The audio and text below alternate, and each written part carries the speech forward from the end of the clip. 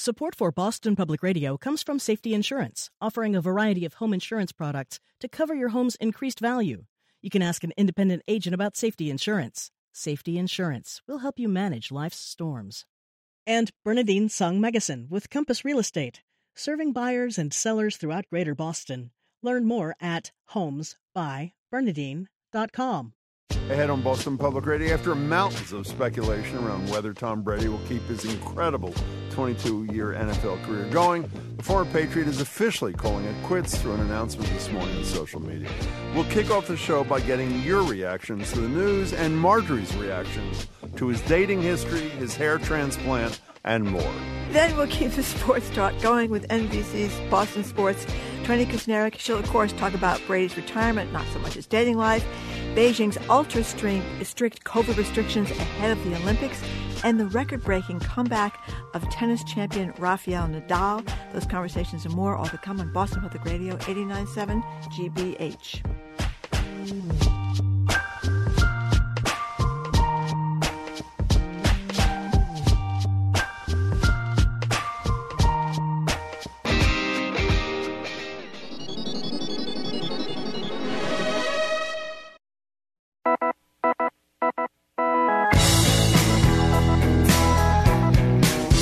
Browdy, I am Marjorie Egan. You're listening to Boston Public Radio 89.7 GBH. Good morning, Jim. Hey there, Marjorie. So during one of the biggest snowstorms in Boston history, only one story would ever be big enough to break through the in-the-field cable news coverage. Reporters trudged through 2 feet of snow, shoving microphones in faces, only to ask, what do you make of the news about Tom Brady? Well, for a few days, Brady and his family have tried to hold off the rumors of his retirement. But this morning, word came down, as you just heard on the news, on his own Instagram account. In this lengthy post, he thanked just about everyone except the team he spent the vast majority of his career with, the Patriots. So the lines are open. What do you make of Brady's decision after 22 seasons and 7 Super Bowl titles? 877-301-8970. You can email us, BPR at WGBH.org, or tweet us at BOS Public Radio. Let me just tell you something. What's that, Jim? Russia better not invade Ukraine today, because we're never going to hear about it. We're watching in our studio. We have, I think it's NECN and CNN on our 2 monitors. How long was it when both screens had nothing but Brady, including CNN National? 15 minutes, 20 minutes, 25 minutes? It seemed like that. It was like forever. Oh, my God. They went through at least 2 or 3 commercial breaks. We came back, and it was still Tom Brady. What do you make? By the way, let me just tell you this. We weren't exaggerating here, nor was Marilyn. He thanks the Bucs fans, the city of Tampa, right, his teammates, his coach, the owners, the coach, the general manager, and essentially the janitors. I mean, every single Bucs staffer and employee never mentions the Patriots, Kraft, any of that there's stuff. no Robert Kraft. He thanks the guy that was Alex Guerrero, the guy that was his doing guru, all those. Yeah. His guru thanks him. A little of course, unethical and of course, guy. lastly, he thanks his wonderful wife Giselle and his children Jack, Benny, and Vivi. Calls them their inspiration. Jack Benny's his son? No. Jack and. I thought Jack Benny was dead. That was incredible if it was his son. No, he says his family is his greatest achievement. And then he ends with this lovely ode to his wife, which I don't really understand, but you might speak a little Portuguese? He says, I speak French. I maybe can speak a little Portuguese, yeah. Te amo, amor de minha vida. Say it slower. Say it one more time. Oh, I'm butchering this, just do it the best you can. So. Te amo, amor da minha vida. Oh, I do have it. It means F you, Bill Belichick. That's what it, I believe that's the technical translation. 877-301-89. Obviously, it means I love you, whatever the hell it is. Here's the thing. I mean, you have the greatest quarterback of all time, ever, right? Yeah. Married to the greatest supermodel of recent years. Yes. They have Giselle Bundchen. She's like Marilyn Monroe. You can use her by her first name, like Hillary. Giselle, that's correct. You don't need the Bundchen. You just need Giselle. You all remember at the Olympics, when they had the Olympics in Brazil? It was unbelievable. When she appeared, Giselle appeared, and she just walked across a runway in a spectacular dress. And he kept saying to himself, what is she going to do? Yeah, what is she going to do? Now, she just walked back? Is that what she did? No, she did not walk back. If I recall, she just kept walking. And you keep everybody you're watching with saying, boy, is this going to be incredible. The end of this is going to be incredible. And all she did was walk from one end of the Olympic Stadium to the other end of the Olympic Stadium. That's all they got to do, the Giselles and the Toms and the whatever. When I was at the Boston Herald, a good friend of mine, Mark Garfinkel, great photographer. Oh, he is great. They used to live in the Back Bay, Giselle and Tom, because we were on the first-name basis. Giselle and Tom lived in the Back Bay. And he would just, he wasn't close to their apartment. They have these big, long lenses, when you're one of these photographers that does these celebrity shots. Sure. He could sit like blocks away, and the moment they came out of the house, you could get a picture of them from far away. Sure. I believe he financed his honeymoon on one picture he sold of Giselle and Tom. Can I tell you something? These are the kinds of things where I pretend that I am totally, blasé about. Who cares? A very good friend of ours invited me to go to a Patriots game. That's right. 3 or 4 years ago, in a rather nice set of seats, I should say. And he said beforehand, because he has some accent, he says, "Do you want to get out on the field and just see before the game?" I said, "No, who cares about going down the field? What's the big deal?" He says, "No, come on." So we go down to the field. And again, I'm trying to act so cool. Well, who cares? I mean, whatever. Brady runs by like 15 feet away pregame. I literally almost passed out. It was like so incredible. 877-301-8970. So what do you make of this thing? This is, it really is the biggest story, not just in Greater Boston, but if CNN is any guide, it's the biggest story in America right now. The little disappointing thing, here he is last night. He does a little podcast called Let's Go. Here he is just last night on this podcast. This is a little disappointing to me. Here's what he had to say. Obviously, he's trying to say that the reports from the ESPN guys this weekend, the tweets that he had announced that he had decided to retire, were premature, but obviously they were not. Here's Brady. There's a lot of interest in when I'm going to stop playing, and I understand that. It's not that I don't recognize that. It's just when I know, I'll know, and when I don't know, I don't know, and I'm not going to race to some conclusion about that. Except the next morning, then I will race to that conclusion. So he's gone. By the way, this is not open only to football fans. This is open to anybody who has lived through 20 years in Boston of Tom Brady, even though his Instagram post would suggest he doesn't remember any of it. And, that little clip that Maryland played, and I haven't heard the whole clip. I hadn't heard it before at all, released by the Tampa Bay Buccaneers.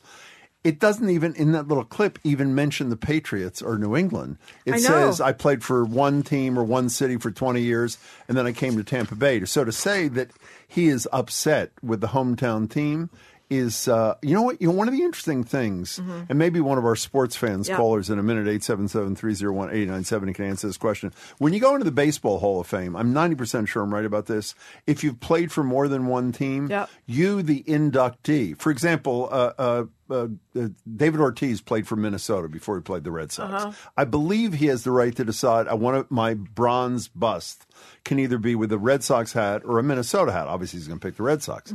If Brady has the same right when he's inducted into the NFL Hall of Fame, does he have the ability to pick a Tampa Bay Buccaneer helmet or jersey or whatever for his bust instead of the Patriots? Of the Hall of Fame, I must admit. But I do know. What do you know? That Giselle threw over Leonardo DiCaprio. Oh, I do know that. For Tom Brady. Yeah. Which was, and then there was the minor scandal. Remember when Brady announced that he was dating Giselle, but his previous girlfriend, Bridget Moynihan, was with child, number one. There was like a brief scandal. And some people were very mad at Tom Brady. They thought that he had not treated Bridget very nicely, but apparently they all get along now. They do? Giselle, Bridget, they have a blended family. And their child, Jack Benny. Now, let me just say one other. Speaking of Giselle's greatest quote of all time, you've all heard this about a million times. Here she is. This is after the Giants have beaten the Patriots in the Super Bowl. And I think it was the first time, not the second time. And was it Wes Welker? Who was the end who dropped the ball? It was a tough catch, but he dropped the ball. Remember. I think it was Wes Welker. Thank you, John Parker. Here is Bunchan's infamous retort to a drunk Giants fan right after the loss to the Giants. Here it is. Throw the ball and catch the ball at the same time. Well, you can't hear that, but essentially it says, my husband cannot effing throw the ball and catch the ball at the same time, which I think is probably pretty much true. Should we take some calls, Marjorie? We should take some calls. Let's start with Johnny from Gardner. Thank you for calling, Johnny. Is Johnny John? Hey, John, how are you? I'm well, thank you. Oh, you're Marjorie, Johnny today. What's up? You're mixing it up. Yes, John. You're not only a 39-year-old grandmother, you're now one of my sisters by something, because that's what my sisters call me from the youthful days. I like that. Okay. And I have a quick aside, Jim. Yeah. Will you guys say hello to Trenny for me and tell her we're all going to die on Saturday afternoons? Oh, she had a great Saturday show with John Tomasi on EEI for a while. It was really great. All right. We will tell her. What's up, John? I have a full disclosure. If you'd permit me, I have a poem. Oh, certainly. Of course. We want a Tom Brady poem. Yeah. Full disclosure, I wrote this yesterday morning before the decision. I didn't brush it up. Another station made the egregious error of not taking my call so they could enjoy this poem. So you guys... Well, we'll decide how much we enjoy it. We'll be the judge. Go ahead, John. It's a little lengthier than usual. Okay, Okay, not too long, Go ahead, John. Not too long. Go. Oh, our Tommy boy, what has happened to you? You were loved all around as you were the kid underdog after you went in around too late. So you vowed to show one and all. As you worked hard, your skills grew and grew. Your chance, it did come, though at the expense of one named Drew. And holy cow, you guided the ship as indeed your skills you did hone. And over the years, you did us all wow. So many trophies you brought home, you indeed passed all tests. And most all agreed you were the GOAT. Over the years, you and Bill did not always agree. But together with the team, you all glowed, bringing home trophies sixfold. As the years did go by, turmoil with Bill grew, and so from the Pats coop you flew. On to number 7 in Tampa Bay, you showed all you could still play. Indeed still play. But now, as your career winds down, we find your personal antics, well, a bit overdone. Over the years, you did self-promote, and as indeed you went corporate. We now all Can you hold 1 second? I'm going to get coffee. Do you want coffee, Marjorie? Is this? Let me say from the bottom of my heart, this is the worst poem I've ever heard. Is this almost over? We now all await the big announcement and wonder where our Tommy boy went. Okay. It seems you are so self-involved you lack that certain grace that drew us to you in the first place. Mm-hmm.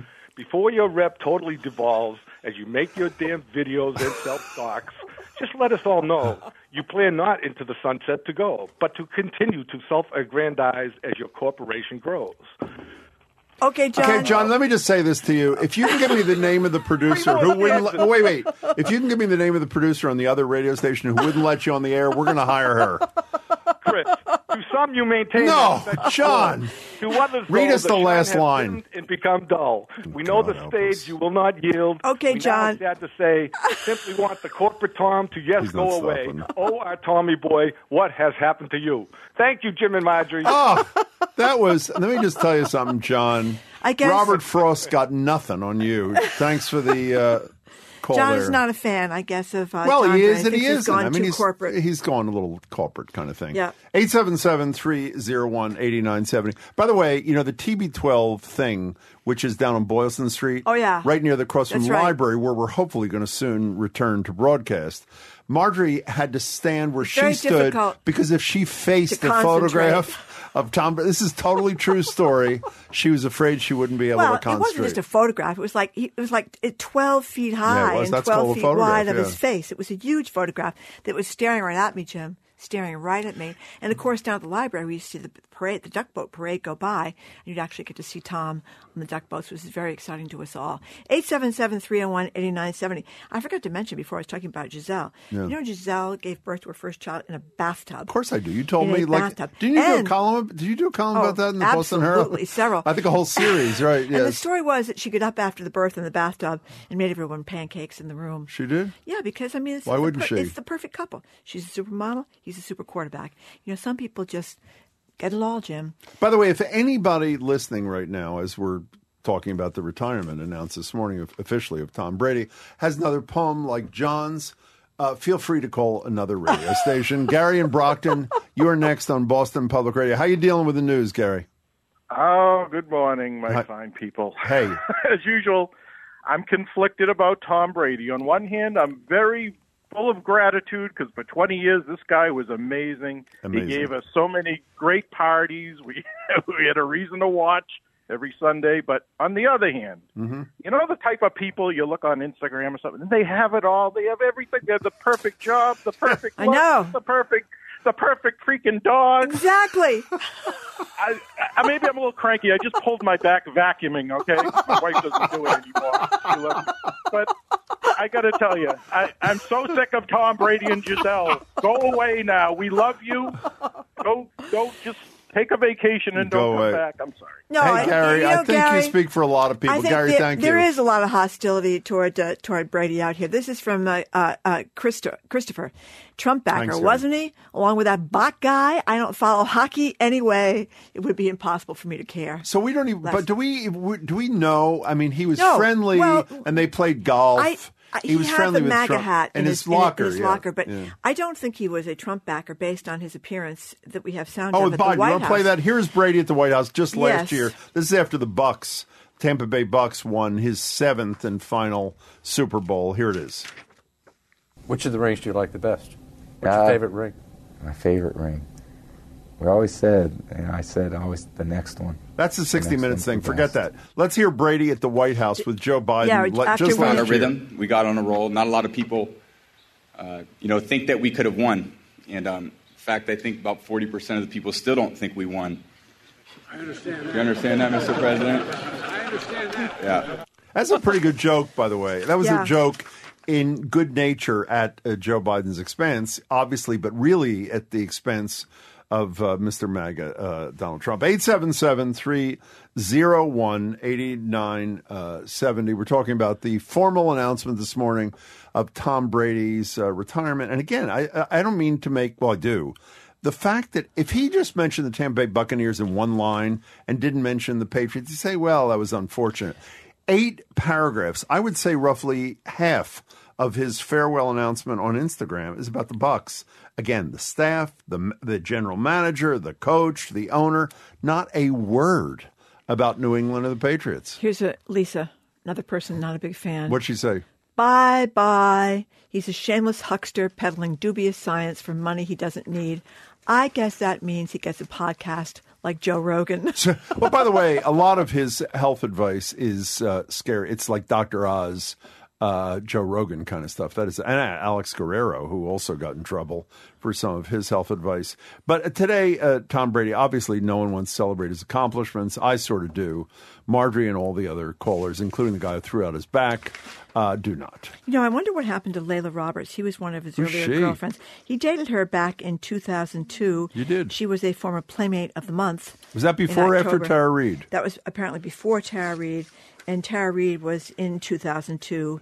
And she said he was pretty good looking, which I guess is an understatement, in a 2014 interview on the Australian radio show Kylie and Jackie O. I listen to Kylie and Jackie O. Susanna, you are in Arlington. You're on Boston Public Radio. We're talking about the retirement of Tom Brady. Hello there, Susanna. Bye-bye, Brady. It was the happiest day when I heard about it the other day. I'm more joyous today.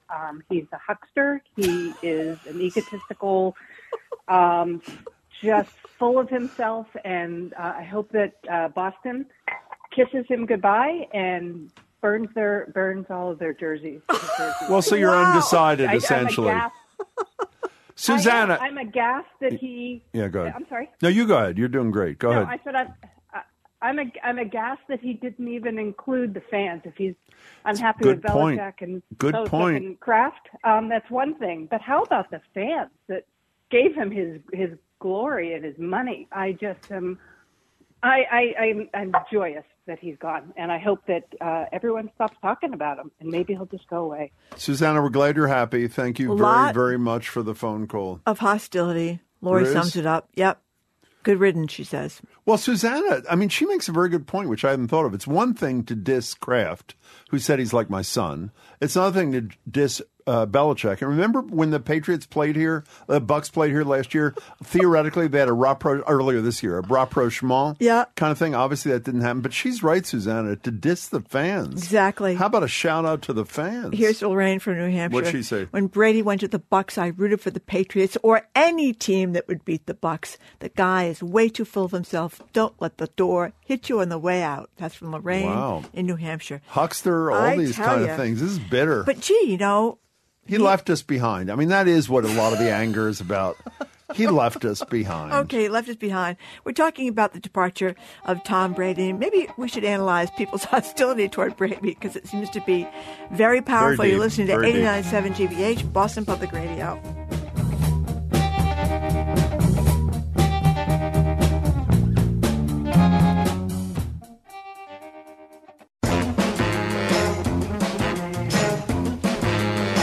Welcome back to Boston Public Radio. Jim Braude and Margery Egan. Tom Brady is formally retired, and apparently nobody in New England gives a damn. Well, actually, they do. They're upset. They're good riddance. He's a huckster. He's whatever. Listen to this. In addition to the last 8th paragraph of 8 in which he mentions something to do with the Tampa Bay Buccaneers in his Instagram post, he thanked everybody.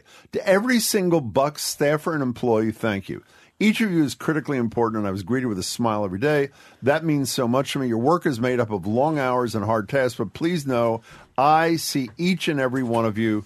Thank you so much. He also thanks to the city, to all the Bucs fans. Thank you. I didn't know what to expect when I arrived here, etc. So he thanks all those fans, and as Susanna said, doesn't even thank the what do you call it? The New England fans. Yeah. Thank you very much. By the way, let's play a little more sound since you're into it. Here is Brady hosting. He's obviously going to host Saturday Night Live again, I would assume, in the next month or so. Maybe not, with the hostility we're feeling here from the maybe not. He was hosting, I don't even remember this particular bit. He was hosting in 2005, and he does a little song. Here's Brady and Amy Poehler, I guess. Oh, and Seth Meyers. It's all of them. Here's Brady. I can hold my breath underwater for an hour and a half at a time. That's unbelievable. And you can rest assured the square root of 64 is most certainly 135. Yeah, I don't think that's right, actually. I can kill a horse with my bare hands. I can look at you and read your mind. I won the Tour de France, and I did it with no pants. So when I rode by, you saw my sweep behind. You know, that's pretty good because he's not a very funny guy. And I don't know if you saw Peyton Manning on Saturday Night Live this Saturday doing a bit on the news. It was one of the most brilliant, funny, really perfectly acted 4-minute bits. It was just incredible. Brady, is this real? Is that really your name? Brady in a car. Hey. It is. How you feeling? So I'm not. I'm feeling all right. How are you feeling? We're great. Thank you for asking. I'm great. What's up, Brady? So I'm not surprised that Tom Brady is acting the way he's acting, and I've had one kind of secondhand interaction with him. Before I was a traveling infection prevention salesperson, I was for 14 years I was a nationally touring singer-songwriter and stand-up comic, full time. Wow. And I had a summer in 2007 where I played 80 shows on Block Island. Like, it was just it was incredible. But I met Bridget Moynihan, who wanted to buy one of my merchandise shirts for Tom. And it had a logo of America on it. You know, it was this whole thing. And I was like, I'll give it to you for free if you get me a picture of him wearing it. And she was like, well, I'll try. And he would not do that. Really? So you're glad he's gone too, Brady, right? Now, sorry? You're glad he's gone too, then? I'm a little bit indifferent about it, but like he's just a weird guy. Like I haven't ever liked him all that much. I've been impressed by him, but I've never felt affectionately toward him. Now, Brady, having met Bridget Moynihan as you have, what do you think? Should you stay to Bridget Moynihan or should you have left her for Giselle? What do you think? Question. I nearly peed down one leg. Really? I've done that quite a bit, actually. Yeah, but why for you? I'm a fan. I'm a fan of Bridget Moynihan. I felt really lucky that she talked to me instead of just spitting on me as she walked by, honestly. Now, Brady, here's the question that I'm thinking about. This is a great story you're telling. Did she know that you had peed down your leg when you were talking to her, or were you able to keep it to yourself? I think I did a good job of keeping it to myself. I knew you could. Only because of my, comedic training. But I don't know. Brady, you were great. That was a great call, great story. Thanks for sharing it with us. We really appreciate it. Okay. Doesn't that aggravate you that he wouldn't pose in the damn T-shirt? It's outrageous. For Brady. I'm serious. And after everybody's complaining about how much they can't stand him, Claire says she thinks ungraciousness to New England fans is disgraceful. We have above that a contrary opinion. Oh, good. Chaz says, wow, we love to build them up and then tear them down. Of course. Thank you, Tom. I have 20 years of great memories, and I'm not going to side against him. Oh, that's beautiful. Yeah. Who said that? Chuck from Bellingham. Wow. Roger, you were on Marblehead. You were next on Boston Public Radio. We're talking about the official retirement of Tom Brady this morning. Hey. Hi there, guys. I wanted to celebrate today because they're creating a new 8th circle of hell just to contain Tom Brady, where he'll be joining Wade Boggs, Roger Clemens, Johnny Damon, and Jacoby Ellsbury in the layer of hell that is below that for traitors. For non-sports fans, Roger's referencing great stars here who left for other teams, and Roger will never forget it. Is that, or forgive it? Is that accurate, Roger? That's correct. I mean, Babe Ruth is not included in that because the Red Sox sold him to the Yankees. Exactly. He wasn't a traitor, so he gets a special dispensation. Yeah. But for all the other guys who left us in the lurch for New York and now Tampa, they are officially inducted into the 8th circle of hell. Yeah. Wow. I guess, Roger, you are right. There is a lot of animus toward Tom Brady. A lot of hostility, a lot of hostility. Thank you, Roger, for the call. 877-301-8970. Now, Colleen points out, wondering what everybody would be saying if Brady had stayed here until retirement. He thanked the Patriots organization when he left New England, and then he moved on. Major League Football is a business, not a love affair. What do you haven't commented on this. What do you think of we'll ask Trenny in a couple of minutes, Trenny Kuznarek. What do you think of the fact that he didn't even mention, how about one line? How about, as Susanna said, the fans? What do you think of the fact, it was obviously a conscious decision not to do any reference to his 20 years here. What was interesting, too, is when the Bucs beat the Patriots early in the season, he got a pretty... I mean, there was some booing of him too, but there was a lot of cheering for him as well. Yeah. And I think the sense was, I mean, I'm not a football expert. As oh, you're not? Oh, no, but the sense was that they kind of pushed him out. Wasn't that the sense that coaching with Patriots were sick of him? Well, Belichick felt. I think the feeling is, we can ask Trent. I think the feeling was that Belichick wasn't really willing to commit to him. He was 40-some years old and that sort of stuff. But then he went and won a Super Bowl. And by the way, I always thought he'd go out winning a Super Bowl like last year. That comeback in the final game, it's unbelievable. Last week was just was last week, 2 weeks ago, whatever it was, a week and a half ago, was unbelievable. Tim from Gardner, thank you for calling. Tim. Hey, Tim. Hey, how you doing? Excellent. Now, do you think Tom Brady should be waterboarded next time he gets anywhere near New England? What's your position on that, Tim? Go ahead. I'm upset that people are being so mean to him, to be honest with you. Oh, good. I did not grow up in a football house. I didn't really watch football or really barely understood the rules until I went to college, and my freshman roommate was a rabid Patriots fan. That was the 2001 season when Bledsoe got hurt and Brady took over and took him all the way to the Super Bowl, and I fell in love with football. And when he left the Patriots, I realized I wasn't really a Patriots fan. I was a Tom Brady fan. I started watching the Tampa Bay games. I rooted for Tampa Bay when they played the Patriots, and I think if Tom Brady's going to retire from the NFL, I might have to retire from being an NFL fan because I don't know where my loyalties lie anymore. Wow. And it was really him that made the game exciting for me, and I don't know what's going to happen from here. We just did an online poll, and 82% of our listeners said he should be deported. You are not part of that. You are not part of that 82%, obviously. Is that correct, Tim? I just want to be clear. That is just hurt feelings because he left New England and went somewhere else. By the way, Tim, you nailed it. That is ridiculous. That is take that away from him. It's like the 8th circle of hell from the prior quote. That is what it is. He abandoned us. Tim, that was a great call. Thank you for your loyalty to TB12. What are you laughing about? Camilla. Dear Jim and Marjorie, thank you so much. I thought I was the only one in Massachusetts who dislikes Tom Brady. You've made my day listening to your show this morning with everybody else saying how much they can't stand him. You got to give the guy this, right?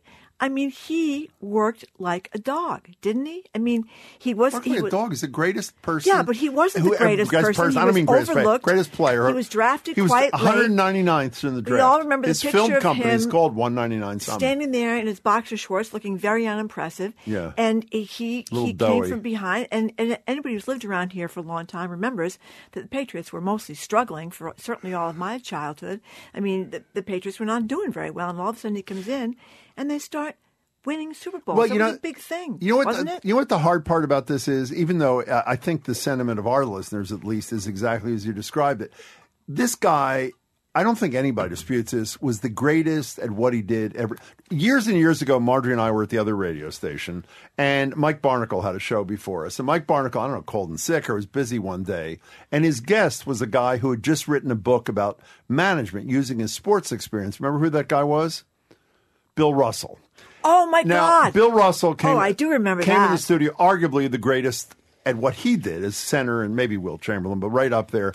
When he saw us, he had no idea who we were. When he saw us, he was so disgusted. I thought he was going to walk out of the studio. But we got to spend an hour. He finally warmed up because we were very full of praise, understandably. Sycophantically, I'd say. My charm. Well, Jim, I don't think so. Charm. Actually, you know what he did for your kid, by the way? He signed he didn't. a book. He never Yes, he signs did. autographs. He You asked did. him to sign a book He did. for your kid, and he did. But having said that, when you're in the presence, the physical presence in a little studio, we were an hour with Bill Russell. It was great. I'm sitting there saying, we're 5 feet away from a man who did what he did better than anybody who has ever lived. And that is Brady. Of course, he did leave town, so he's going to the 8th circle of hell, as we learned from the prior caller. Maybe Brady will stop by for an hour-long visit next week. Do you think so? I shook his hand at one of those head shaving things in Quincy. Didn't wash it for a month. We only have time for one more. By the way, at the end of the show, we're going to return to this, so don't feel left out. And Trenny is going to give us her 2 cents in a couple of minutes. Want to take one more? Yeah, Ed from Lexington. Thank you for calling. Hello, Ed. Oh, hi, guys. Thanks for taking my call. Sure. Love you guys. Thank you. And I love you a little less today because you're trashing Tom Brady. Not us. But the listeners don't love us any less. No, Jim. What? Jim, no, listen to me. You're participating. I am. Okay, in a slight way. Okay, I'm we're sorry. both participating. Go ahead. What are you going to do? Well, I saw a side of Tom Brady through a personal friend whose son was going through a devastating illness. Oh. And Tom Brady reached out to the family. He was present during the years of treatment that this young man went through, sent him little gifts, checked in, just called and would say, how you doing? Oh, my God. And the young child passed away. Oh. And Tom was still present to the family after all that. So I think there's a lot of things that he does that never get into the limelight. It's pretty good. That, to me, speak a lot to his character. And that's a good story. Yeah, I'm a Tom Brady fan. And well, Ed, after that story, I hope Marjorie is totally ashamed of herself for ridiculing. By the way, that is a great story and actually pretty moving. Ed, thanks for sharing that with us. We really appreciate it. No, I think the hostility of it's still coming in. Well, how about Ed's story? After Ed's story? It's still coming in. By the way, that to me, when an athlete of that stature does something that human and that caring, you got to open your heart to him a little bit. You know what I mean? People, one person who has diabetes said they needed an insulin shot every time they heard about how Tom's greatness. John is calling him a cheater, and Robin says, I could never like anyone who refuses to eat tomatoes. Now, that we haven't discussed the whole night. What is a nightshade? Do you have any idea what a nightshade is? Tomato either is or is not. Well, not only nightshade. do we not know what a nightshade is, we don't know if you're supposed to eat them or you're not supposed to eat them. So there are 2 problems there. But you know what we're going to do? At the end of the show, we'll return to this. And by that time, one of our colleagues can tell us, 1, what a nightshade is, and 2, whether they're good or bad for you, according to Tom Terrific. Tom Terrific was thought not to be so terrific by a lot of our listeners, but we'll get the except that final story was word. That great was a by great Ed from story. That was a Lexington, great actually. story. Coming up, Sports Authority, Trendy Kuznarek. She's going to tell us about Tom's retirement and why everybody doesn't like him, or at least most people don't. True. Well, they don't. Our callers. I liked him. I like him too now. Anyway, Trendy Kuznarek is next. You're listening to 89.7 GBH, Boston Public Radio.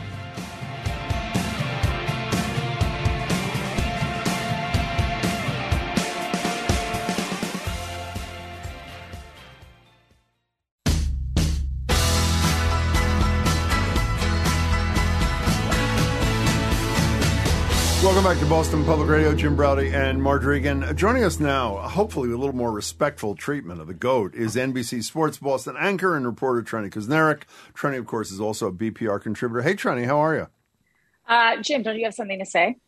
Yeah, I see 2 Emmys over your right shoulder. Is that what you're talking about in the video? Nope, that's not it. I was doing TV, so that's why I have this TV nice setting. No, I think what you should say is, Trenni, I'm so sorry for giving you my smug mug stare last week when you said you thought Tom Brady was going to retire, and I looked right at you in the Zoom camera and said, he's not retiring, Trenni. Okay, so I made one small mistake. You know, when you feel comfortable, I think dinner, maybe cocktails, as an apology. Exactly. Yes, and just patting me on the back a little bit. Maybe I'll get another Emmy for correctly predicting. By the way, she's on Zoom. By the way, over her right shoulder, Trenni Kusnierek has not one.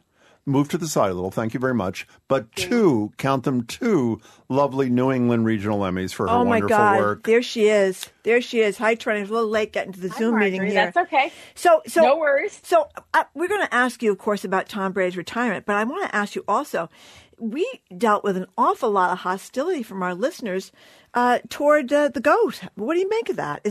I think because he left. Didn't you think that was the sentiment, the common thread through the criticism? Marjorie? Well, no, people were sick of. They thought he was a huckster. They thought he was a cheater. They thought he was, they were sick of hearing about him. They thought he was too busy worrying about nightshades. All this. Do you think this is because he didn't mention New England at all in his retirement statement? Yeah, what do you make of that? By the way, that is amazing to me. So, listen. A couple of the guys that I work with, Tommy Curran and Phil Perry, Phil's more in the middle. Like, I can see why you'd be upset, but, he did say thank you to New England when he left to go to Tampa, to which I say a little different when you're like running out the door to say thank you so much, I'm out, than when you make a 8-page Instagram statement about the end of your career, to which, by the way, you go all the way back and even mention the University of Michigan and how your career started there. And he mentions, sort of in a very generalized term, all of the players, all of every thing in the NFL that made him who he is. And to me, listen, I'm not a Patriots fan. Everybody knows this. I've grown to like the team. Under Mac Jones, I've started rooting for them. My team is still the loser Green Bay Packers. Trenni's from Wisconsin, for those who don't know, but go ahead. If Aaron Rodgers, goes, let's say he goes to Denver and finish his career there, and then he retires and he doesn't say anything at the end of it about Green Bay, I would definitely be like, what, dude? But I would expect it from Aaron Rodgers because he's kind of a jerk.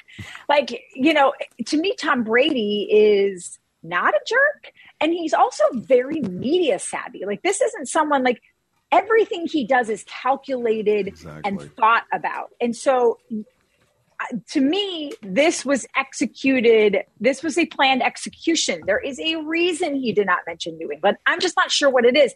Maybe it's something as simple as, and some people have suggested, maybe he will, within a day or the hours, sign a 1-day contract with the Patriots and say, I'm going to retire a Patriot. And, this is how I wanted to do it. And that's why I didn't, I suppose there's options. But I still don't understand how you can't do both, how you can't retire a Patriot and also put in your very lengthy retirement statement. I began my professional career, and won 6 of my 7 Super Bowls with Bill Belichick and the New England Patriots. And to only mention Tampa, to me, I don't blame Patriots fans for leaving a bad taste in their mouth. Although for the vitriol, I don't know if it's that or maybe, listen, I don't think Tom Brady is a bad guy.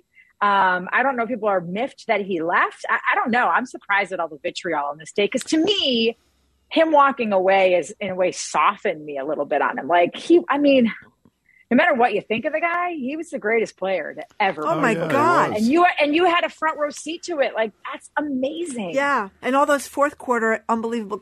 He had nerves of steel. Ice water in his veins, as it were. I mean, when you see him get up there with like 4 minutes left in the game or 2 minutes left in the game, and bang, bang, bang. They were showing some of his greatest plays this morning over and over and over again. Well, how about just the Atlanta Super Bowl? They're down 28-3 in the third damn quarter. And they win the Super Bowl. He almost did it again last week or 2 weeks ago, whenever it was, when they were behind, and they came up and tied at 27-27. 27-27. Can we stay on this thing though for a second? You know, the more I think about this, regardless of whether he's doing that one-day contract thing, like that Susanna caller said, you know, it's one thing if he's got a problem with Kraft, about which I don't quite. I mean, they did draft him. Apparently, a real thing with him was that he was not drafted until 199th after X number of quarterbacks. But that's not on the Patriots. No, They're it's exactly the opposite. Exactly. You know? So if he's upset with Kraft about something, maybe upset with Belichick, why doesn't he at least mention thank you to all the fans for the 20 years of love, affection, and spending $120 on my jersey, you know? But to that end, Jim, like, to me, if you're going to mention the fans, I think you probably also mention the organization. Maybe you're right. And to me, even if things didn't end perfectly, he's always said the right things about the Patriots. And to the best of our knowledge, at least what was, sort of leaked out and talked about following that game where Tampa came to and played the Patriots and beat the Patriots at home, that him and Belichick had like sort of a long conversation in the locker room. And that seemed to sort of, soften things and lessen any animosity. I guess I just don't know why, if you're Tom Brady, like, even let's just say for argument's sake, you can't stand Belichick. You think Kraft did you dirty. You think he didn't stand up for you, didn't give you enough money, all this other stuff. Don't you just avoid what's happening right now by just putting a paragraph in there? I agree. Don't you just, like, to me, I would say, who are your PR people? What do they work for, the CDC? Like, can't get any messaging right? I don't get it. Like, I don't understand why. Let's put it this way. If I was on Tom Brady's PR team, and if you paid me enough money, I'd be happy to do it. I would have for sure put a page, again, in that Instagram slide, because there was one part where he talked about, like, all about Tampa. And then he said, he went to this page about where it's like, that's where I was like, okay, here's where the New England part's coming. And he started speaking about, the history in the game and how long he played. And I was like, okay, here we go. Swipe. Nope. It was like it's like a fruitless swiping on Tinder. Yeah. Like, you just kept waiting for the one that picked you, and no one ever picks you. We're talking to Trenny Kusnierek about the retirement formally announced this morning of Tom Brady. I'm sorry. Just one last thing though. Is it because it was just too much perfection? Tom Brady, Gisele Bündchen, the whole thing. Is that some of the hostility? Or maybe, is it the science stuff with Alex Guerrero that Belichick called him out on, said the guy is not a legit guy, and I think the cookbook went for about $200, didn't it? They had it did, yeah. No Nightshades cookbook. We've determined, by the way, our staff has, that the Nightshades. Oh, it's gone now. We'll have it at 1:00. We'll have it later in the show. We'll look into the Nightshades a little bit later. But in any case, that cookbook was very, very expensive when he was doing the vegan thing, right? Yes. And in fairness, and obviously I love all sports fans equally, and they all help me keep and maintain a job. But the people who listen to NPR are probably going to view sports as our segments are from a different lens than, say, someone who's listening, to the Sports Hub or WEEI right now, where those fans are probably like solely concerned with the X's and O's and the scoreboard. Whereas I would say your sports fans are probably a little more nuanced and see the entire person. They don't just get blinded by the rings and the stats. They say, okay, here's a guy who had a lot of influence in his time and had a major platform. And looking back, I wonder if, some of your listeners and other people in Boston are frustrated by how he used that platform. He wasn't someone who spoke out against racial injustices when there were issues. He's not someone who has come out publicly and demanded or asked for, more equitable treatment of black coaching candidates and more black coaches.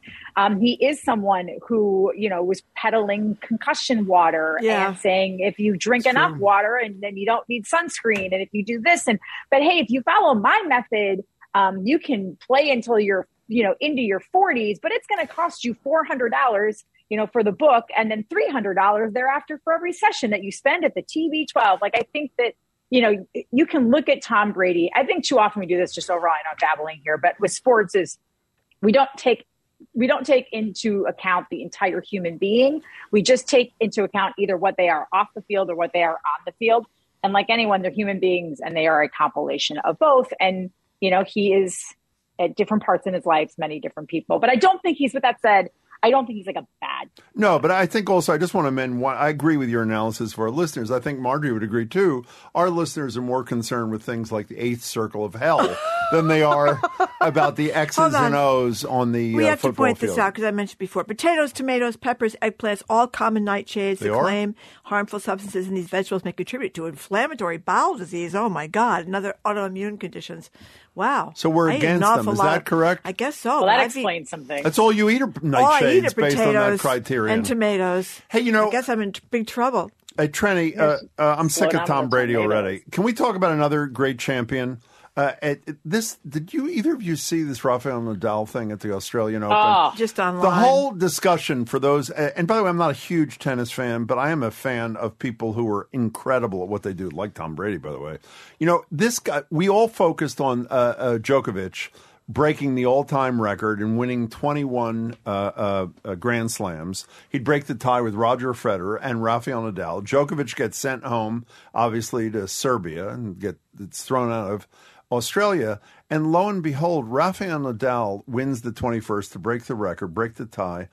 That was one of the greatest tennis matches I have ever seen in my life. That's not hyperbole, is it? No, he was down 2 sets to Daniil Medvedev, who is a rising star. Like when you start to look at sort of the new faces of tennis as Nadal, Djokovic, and really definitely Federer, who's over 40 years old, sort of start to their game starts to wane a little bit. You're looking at guys like Daniil Medvedev and Alexander Zverev. As sort of the next big names in tennis. And there's also, there's a Spanish kid too who's really good that everybody thinks might be the next Rafael Nadal.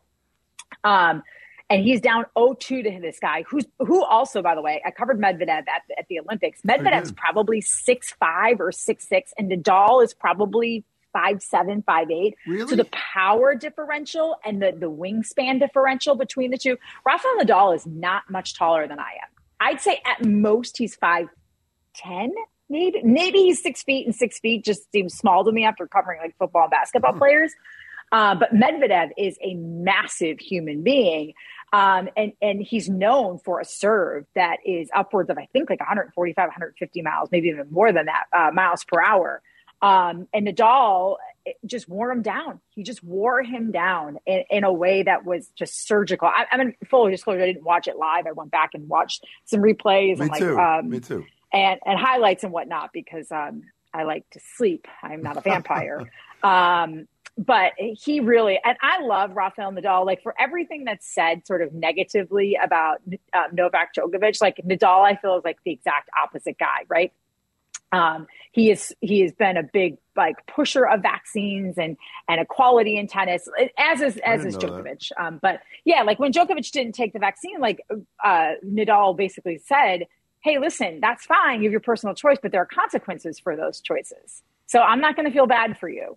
You should get the vaccine. The rest of us have done it. You're not above or different than the rest of us. And he's just, Nadal's like, he's just kind of, I don't know, there's something sort of weirdly regular about him. Compared to like a Novak Djokovic. He's also I think old Djokovic for has tennis. more of like a, I mean, it's sort of Brady-esque. He's not as old as Brady, but he's in his mid-30s, is he not? At least? I think he's 35 or I think so 36. Because I think Djokovic is like 34 or 35, and Nadal is like a year or two older than. Neither of them are as advanced in age as Roger Federer. Hey, so before you go, the Olympics are turning into kind of a problem with all these athletes testing positive. Yeah, they've had some, mostly it's happened before they've even stepped on the plane, which, listen, I don't know how we get to a point. I suppose at some point, once this becomes endemic, this begins to change. But, a lot of these athletes are having their Olympics hopes and dreams completely dashed. They don't even know they have COVID because they're not symptomatic, right? Mm-hmm. And they're vaccinated. And now they are forced to stay home and not compete. The Netherlands was hit. It was the Netherlands and Norway. This is terrible. I know they're two different countries, and I know they're very different places. Norway with the cross-country team. Yeah. I kind of get them screwed up sometimes. So Norway has really been decimated by it. So far, knock on wood, Team USA, hasn't had any major issues, but it'll be interesting. I've been kind of texting back and forth with some people who I know who are over there and people I've worked with in curling. And they say the bubble that they're just in this, like what they call a closed loop bubble. And that they're just sort of moving amongst each other. But I know that it's a real fear, because imagine getting over there and you kind of think you're in this like enclosed place, horrible. And you think you're sort of in a safe space. And then right before competition, or God forbid, during competition, you test positive, and all of that hard work and everything is knocked away. By the way, if you're looking for a little primer for the Olympics, if you have Xfinity, you definitely have Peacock. If not, subscribe to Peacock because it's the one place you can see a lot of Olympic coverage. Jim, you will love this. They did a 4-part, it's only 2 hours, it's like a half hour each, a 4-part docuseries called American Rock Stars. And it's all about the men's curling team from 2018. Oh my God. It's awesome. It's this really fun. I mean, my fiance doesn't know anything. Sean knows nothing about curling.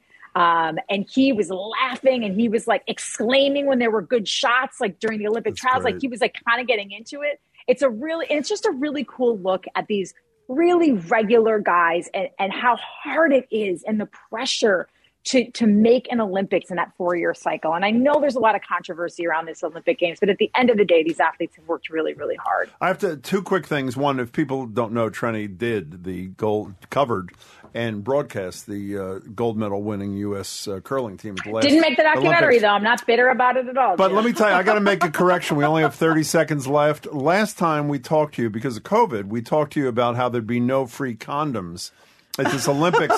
As soon as you hung up, yes. USA Today says, while you are not supposed to hug another athlete, there are free condoms. Explain that That's one, right. okay? Well, I guess you can't cover up your entire body, but I'm bummed. Thank you very much. Trenny, it's great to see you. The Emmys Family look beautiful. Be well. Exactly. Take care. Thank Bye, you very guys. much, Trenny. Trenny Kusnierek is an NBC Sports Boston anchor and reporter and a contributor to Boston Public Radio. Coming up, will Massachusetts voters ever be able to register to vote on the day of an election? Carol Rose of the ACLU of Massachusetts joins to discuss that and her efforts to secure abortion rights in Massachusetts, no matter what the Supreme Court does. You're listening to Boston Public Radio 89.7 GBH.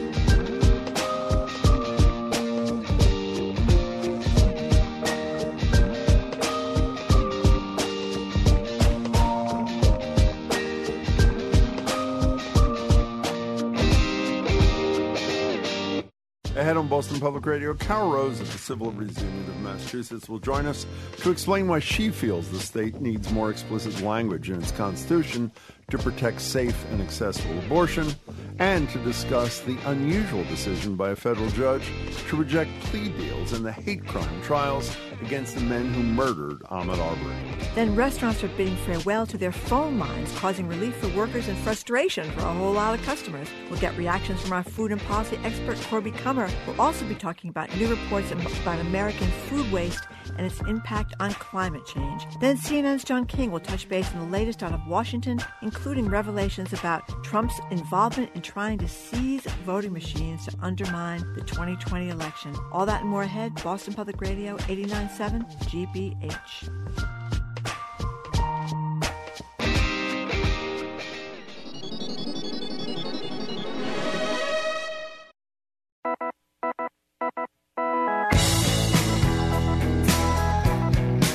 He is Jim Browdy. I am Marjorie Egan. You are listening to Boston Public Radio 89.7 GBH. Hello again, Jim. Hello again, Margie. So last week, House members on Beacon Hill approved many COVID-era voting reforms and expansions to mail-in voting, but they rejected same-day voter registration, a practice used in only 20 other states and supported by the Civil Liberties Union. Joining us now to discuss this is Carol Rose. She's the executive director of the Civil Liberties Union of Massachusetts. Carol, it's good to talk to you. Great to be here. Hey, great to talk to you too, Carol. So let's start with a federal judge ruling in the, people remember, of course, the horrible fatal shooting of Ahmaud Arbery, the young black man that was jogging and was hunted down, basically, and shot to death. A federal judge rejected a plea involving a hate crimes plea. Tell us about this. It's very unusual, I think. Yeah, so, based on the reports I've been reading, it suggests that Arbery's family objected to the plea deal because it would have allowed the defendants to serve at least some of their time in federal prison. They've already been convicted of murder in the state court, so they're in the state prison right now. And state prisons generally are viewed as harsher than federal prisons, and also because they felt that the prosecutors didn't adequately consult them. So that's understandable. On the other hand, it's also kind of understandable what the prosecutors were possibly trying to do. If they could get a public admission that the crime was motivated by race, right? That would give them an assurance of a long prison sentence, and that would maybe mitigate the risk that the defendants could appeal their state. Well, you know what convictions. You know what I thought was unusual, and you're a lawyer, and I'm not. Jim is sort of a lawyer, as we know. But that typically, and correct me if I'm wrong, Carol, what the family thinks, I mean, you get to make your victim impact statement, but what the family thinks is not necessarily what goes. And there was this heart-wrenching quote from the mother, Wanda Cooper-Jones, saying, she says to the judge, "Please listen to me. Granting these men their preferred choice of confinement would defeat me. It gives them one last chance to spit in my face." And obviously, her son was murdered. It doesn't get any worse than that. But on the other hand, from what I know of the criminal justice system, that doesn't necessarily get you anywhere typically. Well, yeah. It's hard to know whether it's kind of unclear whether the judge was moved by the family. That certainly seems plausible in this case. Others are reporting that the judge rejected it because it would have locked the judge into a specific sentence. So, we'll just have to see how it plays out. But, judges do have the discretion to reject a plea deal. It's just not very often that they do so. Before we leave this topic, I just used the word motivation before, and it's important because a lot of people don't understand. Well, wait, they were convicted of murder. 2 of them sentenced to life without possibility of parole in a state court, 1 life with the possibility of parole. What's the point of this? And you just said it, but I want to emphasize it. The state thing was, did you do it? Did you commit that crime? Yes, you did. And the federal litigation is about motivation. Was it a hate crime? Was it based upon race? And so that's why these things are happening. So theoretically, unless something dramatic happens, jury selection is going to start in these cases on Monday, right? Yeah, that's right. No, it's going to go forward. And, it's interesting to think about, what about double jeopardy? Can you be charged for the same crime twice? That's not what happened here. Yeah. There's 2 separate sovereigns, the federal and the state government. And then beyond that, it's 2 separate crimes. So one is the murder itself, and the other is the crime of a federal hate crime, violating the hate crime statute. So, we'll just have to see how it plays out. I think that it's really important that we're having the public conversation about this, about the fact that these crimes take place and that they are motivated by racial animus and by hatred. And so I think it's important that we have the public conversation, and perhaps the trial will give us that conversation that a plea deal might not have. We're talking to Carol Rose from the ACLU. So, Carol, what's your take on the retirement of Supreme Court Justice Breyer? Lives over there in Cambridge, and President Biden's announcement that a black woman will succeed him on the court? Yeah, well, first of all, I think, Breyer has really proven himself to be a good jurist, a wonderful jurist, in fact, in the sense that he really used his position as a Supreme Court justice to try to make sure that fairness and justice was done, rather than being an ideologue. And increasingly, the court seems to be populated by people who have political agendas or ideological agendas rather than the agenda of the institution of the court itself, which is, I think, where Justice Breyer's heart went. In terms of the criticisms of Biden for saying that he is going to appoint a black woman to the bench. I mean, I would submit a couple things. First, I hope those same people were equally critical of Ronald Reagan when he said he was going to appoint a woman to the bench when he appointed Sandra Day O'Connor. But beyond that, I think Charles Blow has a great piece in the New York Times where he talks about that nominations to the court have always been about identity and politics. It's just that for the last, 200 plus years, we've had 115 justices, 108 of which have been white men. We just didn't need to say it. It's like the fish who says, "What's water? I'm just in it." And so identity and politics have always been there. It was just the identity were always white men. And so I have no doubt that we're going to have an incredibly qualified appointment and someone who gets to the bench based on the people who the president has said are in his up for consideration. They're all remarkably qualified jurists, and I think we're going to have a really good appointment. I hope so, and a quick ratification by the Senate. Speaking of that, I'm less sure about. Speaking of this Supreme, well, actually, stay on that for a second. Chuck Todd was with us the other day, and I totally agree with him. This is not. I don't see it at all of value, except to the real extremists of the Republicans in the Senate, but that covers a lot of people. Making a fuss about this doesn't change the ideological balance of the court, doesn't help them, I don't think. It's one thing to criticize the focus of Joe Biden. It's another thing to criticize the individual herself once she's chosen.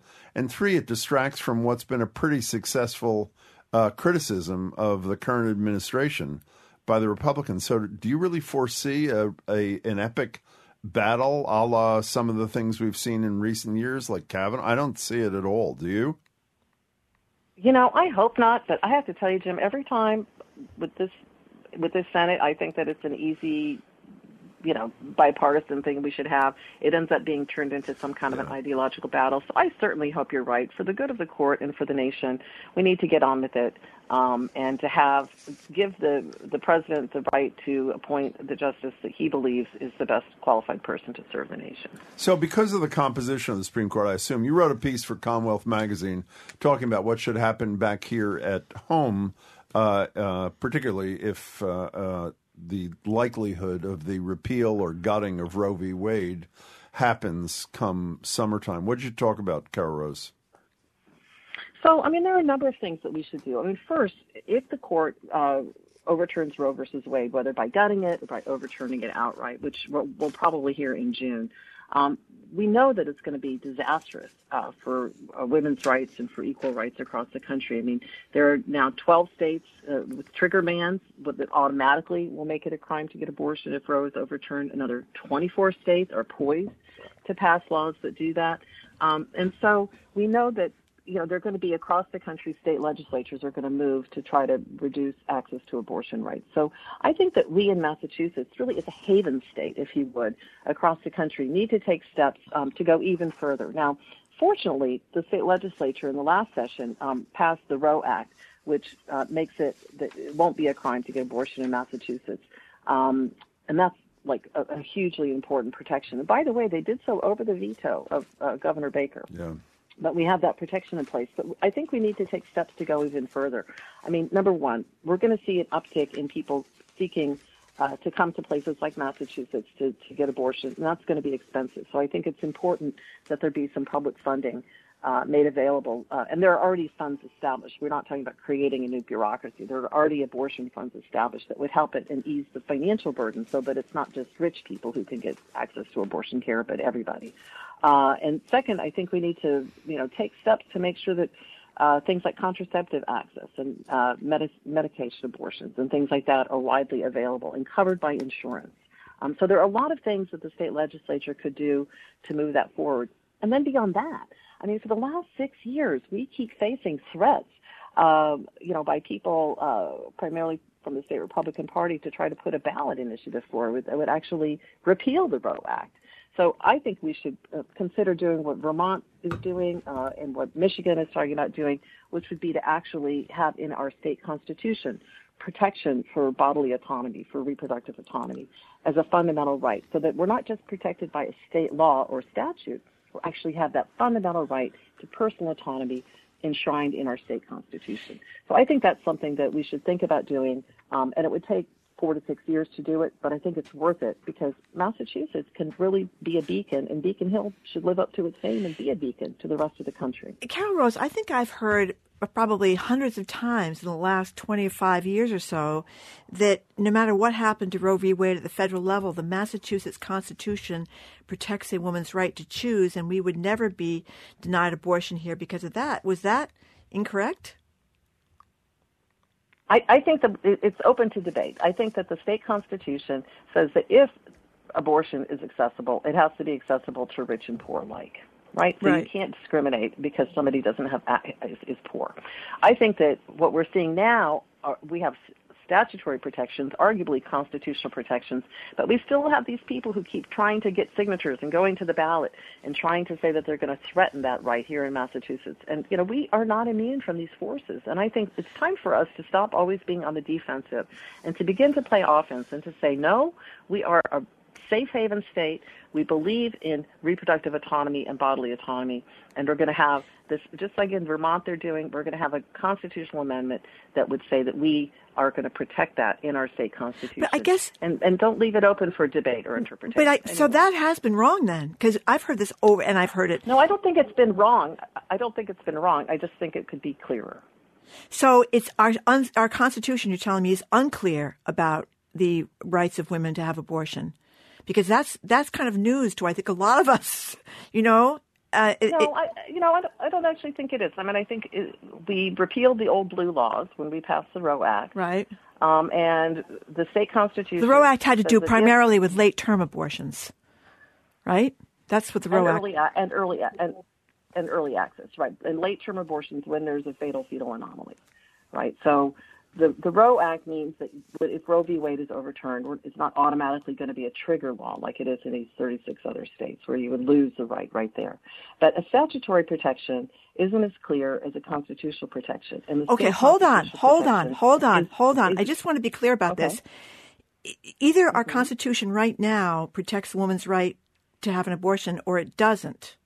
That's what I'm trying to nail down here. You're saying it's unclear, and we need another constitutional. We need more constitutional action. I don't want to belabor this, but what I'm saying is either is clear, or it's not clear. Marjorie, I know that's not true in the law. It's never just clear or unclear. It's always open to interpretation. And what I'm suggesting is that if we were to go forward and make it very, very clear, it would signal not only to the people of Massachusetts, but to the rest of the nation that Massachusetts is a beacon and that we don't, that irrespective of what the Supreme Court does in Roe versus Wade, we have those protections both in statute and we also have them protected by our Constitution. Because the people who are opposed to individual personal autonomy on these issues keep trying to say they're going to go to the ballot and they're going to try to change the Constitution. And what we're saying is, no, let's go to the ballot and reaffirm. By the way, I think that's what we're talking about. When people heard Carol a minute ago say it takes 4 to 6 years, it's not for the usual reason because everything takes forever in the legislature. It's just to amend the but to amend the Constitution is a cumbersome process, as it should be. But the bottom line is we continue to be able to get abortions in Massachusetts, no matter what the Supreme Court does, as things stand now. Okay, that is the just so we don't line. scare everybody to death here. No, the right is protected thanks to the work of the ACLU and REN and Planned Parenthood.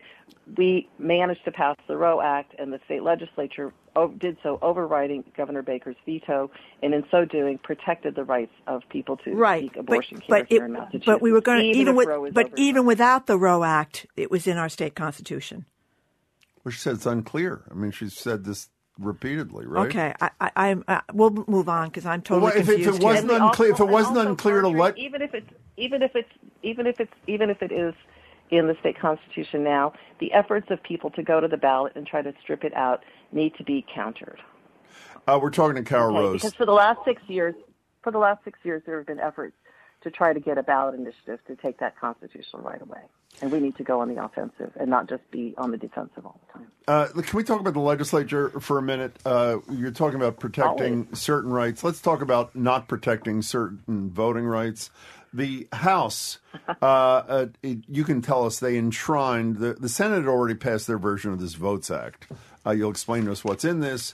The House, because obviously same-day voter registration is not working very well, that's a joke, by the way, in 20 states in D.C., has decided that they would vote to send same-day registration to Bill Galvin, the Secretary of State's office, by the way, he's on TV with me tonight, to do a study, even though Bill Galvin supports same-day voter registration. So the assumption is the study will conclude what he's already concluded. So can you explain this pathetic weakness on the part of the House on this issue, Carol Rose?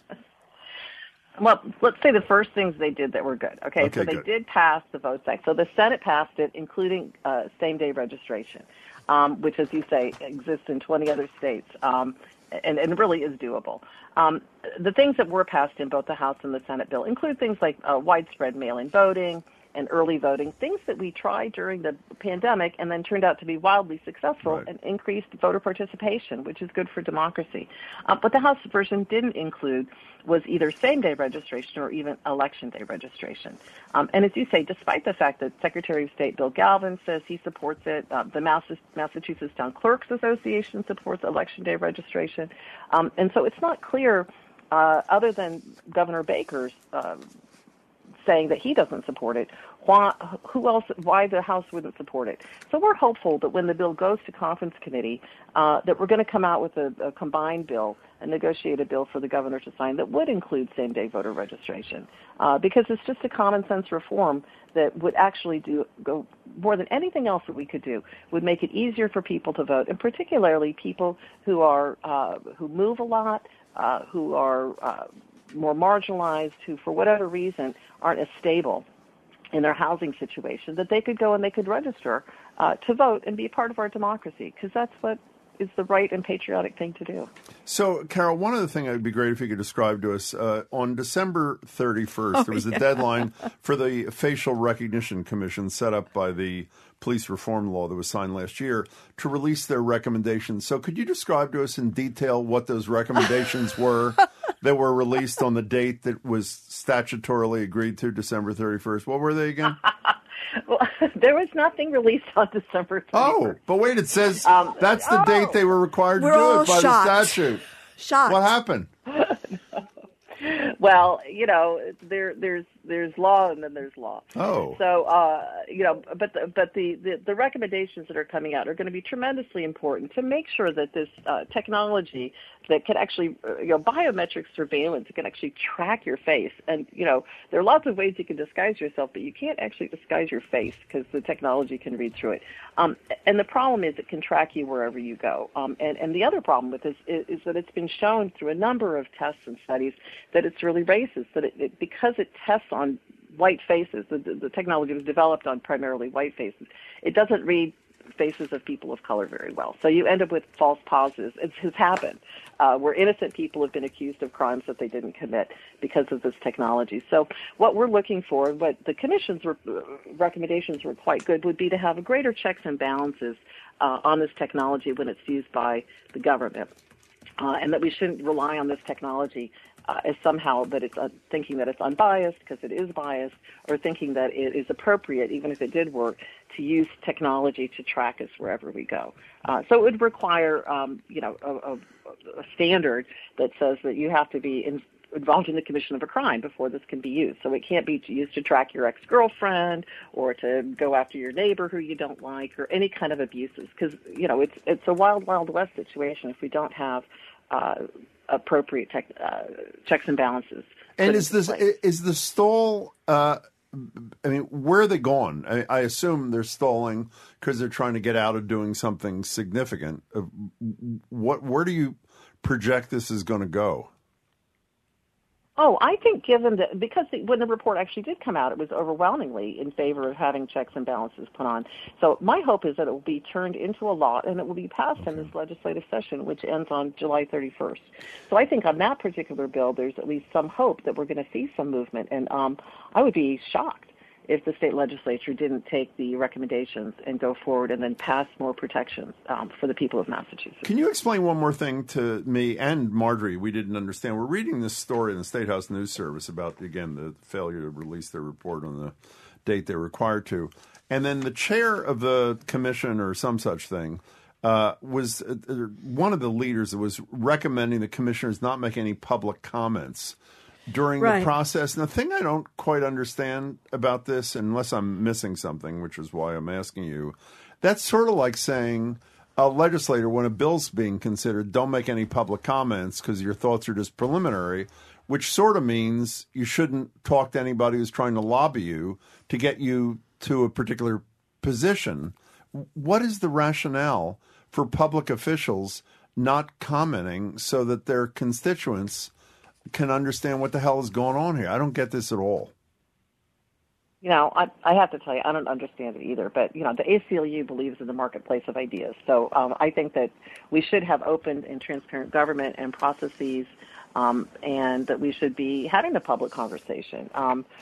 And so I'm not going to defend that position, Jim, but I do think that in the long run, what really matters is that we end up with a bill that provides the kind of protections that the people of Massachusetts have been demanding. I mean, a large number of people, I think we have something like 7 or 10 major cities and towns have put a ban, complete ban, on the use of face surveillance technology.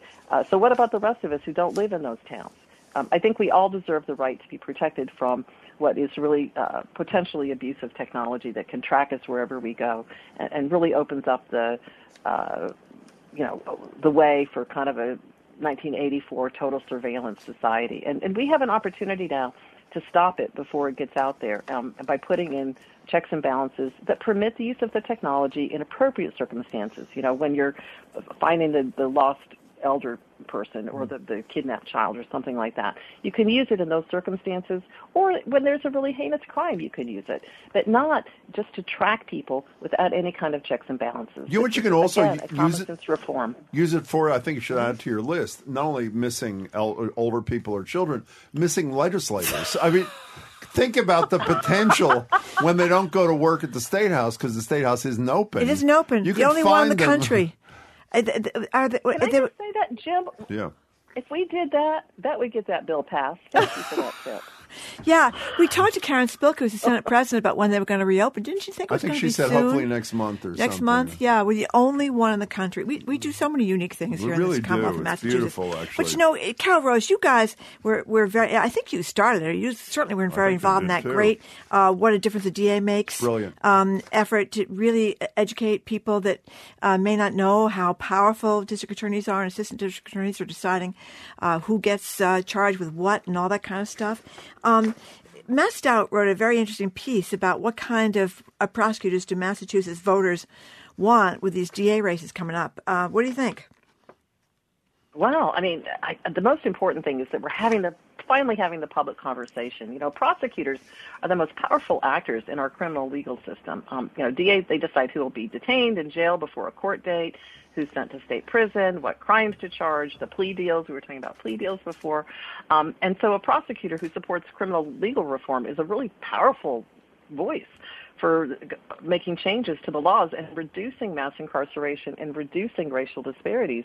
And we're seeing that, you know, when Rachel Rollins was the DA here in Suffolk County, you saw really interesting a decrease in arrests, a decrease in crime, both violent crime and property crime. And so we're seeing that when we actually, as Massachusetts, you know, we can be this, again, a haven, a beacon of liberty, and we try new things, and then they work. That serves as a model not only for the people who live here, and it protects us and makes us more safe and more free, but it's a beacon to the rest of the country that we can actually build the world that we believe in. With Washington being so gridlocked right now, and the momentum across the country and a lot of state legislatures really going in the wrong direction.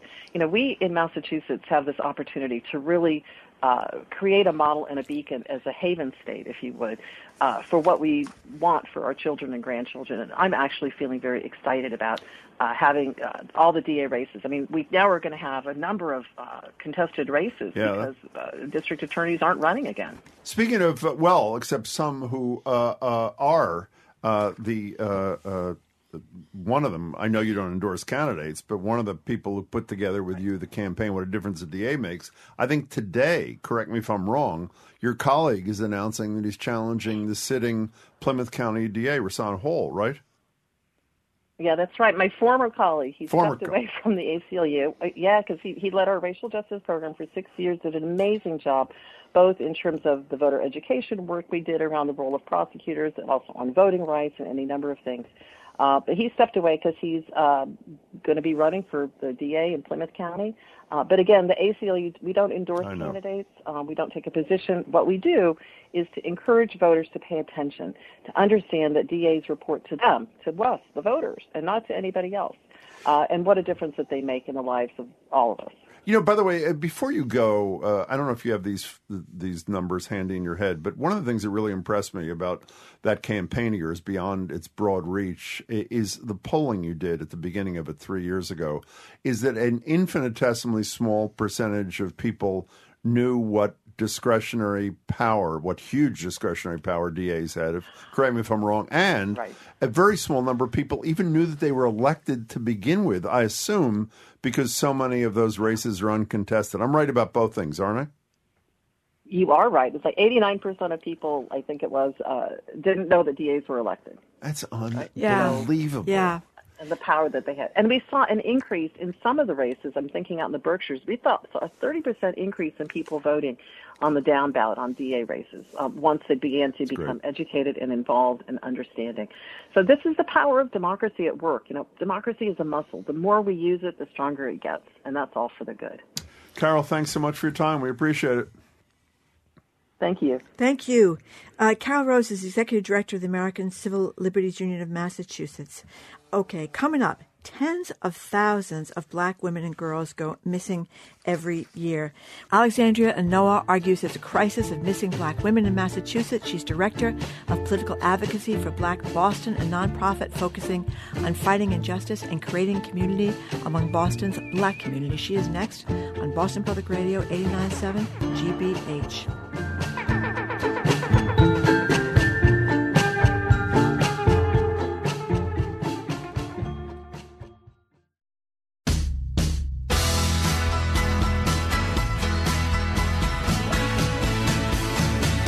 Welcome back to Boston Public Radio. Marjorie Egan and Jim Bradley. Does Massachusetts and America actually have a crisis when it comes to missing black women and girls? Alexandria Anoa writes in a recent piece for Commonwealth magazine that part of the problem lies in how we collect our data, but part of it also has to do with how the media drives our attention or not. She joins us now to discuss. Alexandria is the Director of Political Advocacy for Black Boston. That's a nonprofit focused on fighting injustice and creating community in Boston's black community. Alexandria, it's a pleasure to meet you. Thanks so much for your time. Thank you so much for having me. It's a pleasure to be here. Yeah, thank you very much for joining us. And these stories that you've highlighted are just, I mean, crazy. But before we get into that, what is Black Boston? What is it? Yes, Black Boston was founded May 2020 by Black college-age women, and we decided that we wanted to stand in solidarity with the people of Minneapolis, so George Floyd, Breonna Taylor, and all of the other Black lives that were lost. And we found it crucial to also understand that policing and the way policing is done in Boston needs to be fixed. So we organized a march to the State House advocating for police reform, and not just police reform, but also understanding that Black Bostonians are a part of Boston history, and really trying to tackle different issues. And now we are a nonprofit organization, and we do educational programming, outreach, civic work, and we're just going to grow and grow. And we hope that we get to engage youth politically. And that is a part of my role as the Director of Political Advocacy. Well, Alexandria, it's not the only thing you're advocating for, too. I'm sure everybody listening knows the term that Gwen Ifill popularized, missing white women syndrome, and obviously came most into play recently with Gabrielle Petito, which was a 24/7 story all over America. But you wrote a really compelling piece about the lack of attention to missing black girls and women from the consciousness of most and the media, people who do what we do. At times, I think we as well are to blame. Lay out your concerns and begin to touch on some solutions that you proposed as well, if you would. Yeah, thank you so much for that. I want to start off by saying that Black girls and women are deserving of love light. And I think that's what I started with in the op-ed. And we have been socialized to believe that it is okay to infiltrate the spaces Black women and girls occupy just to confirm our stereotypes about them, which is unconscionable. And I think there are so many ideas. And when we think about the work of Kimberly Crenshaw, who is a legal scholar in intersectionality, really assessing what are the interlocking systems of oppression that are hindering the development of Black girls. And I think for Boston, like Massachusetts in general, we do have a data problem. And I offered in the op-ed, and I still today will say that we need a separate task force. We need a separate task force to protect Black women and girls and other young girls of color. Legislative measures and data collection that account for racial gender disparities of missing persons in Massachusetts is needed. And I do not believe that we have introduced legislation in the State House that actively is addressing this issue. Our Congresswoman, Ayanna Pressley, has done a fantastic job of introducing the Crown Act, which is making sure that Black women and girls are not being discriminated against on their hairstyles in school or being punished for wearing their natural hair. And I think that is one of many steps in promoting the development of Black women and girls. And I'm saying that we also need to have a separate task force to address human trafficking and missing Black girls, because those issues are inextricably linked. And I think we need to start having that task force and also equitable media coverage. When we think about Gabby Petito, there was an abundant amount of articles and op-eds written, and we are not seeing that for Black women and girls. And Gabby Petito and her family deserves that, and Black women and girls deserve that spotlight as well. If I can interrupt you for a second, one of the things that became so clear beyond the discriminatory treatment based upon color of skin of a missing woman or girl in the Petito situation, I don't know about you, Marjorie or Alexandria, the fact that the press not only covered that to the exclusion of almost everything else, but kept referring to her by her first name, as if we all had an intimate, connection. Talking about the missing white woman syndrome, I mean, this has happened over and over again. You may be too young to remember Natalie Holloway, who was another really good-looking blonde that was supposedly eaten by a shark in Aruba. Actually, I think her boyfriend murdered her. Gabby Petito, another really good-looking young blonde woman that we were obsessed with in the media, which is still, not coincidentally, run mostly by white men. But tell us the story of Cheryl Pringle of Woburn. Cheryl Pringle of Woburn. This is a story that got very little coverage. We saw a few stories in the Boston Globe, but very little coverage. What was the story there? Yeah, so Cheryl Pringle, and she was a Black woman from Woburn who was found missing. And I think her son reported that she went missing. And she was I believe she was out. I don't know if it was, I'm not particularly sure the actual setting, but she was out with a loved one, and she ended up missing, and then her body was found dead. And I also want to acknowledge the work that our Representative Liz Miranda has been doing around that case and uplifting. That is a story that touches a lot of hearts, especially Black women, because this is something that it's like we get like these articles and there's social media posts every day, and then there's no investigation, there's no follow-up, and then what's the result is a life is lost. Can I stop you, Alexander, just a second? I don't want to leave this Pringle thing for a minute. Let me read to you two things. You mentioned the son.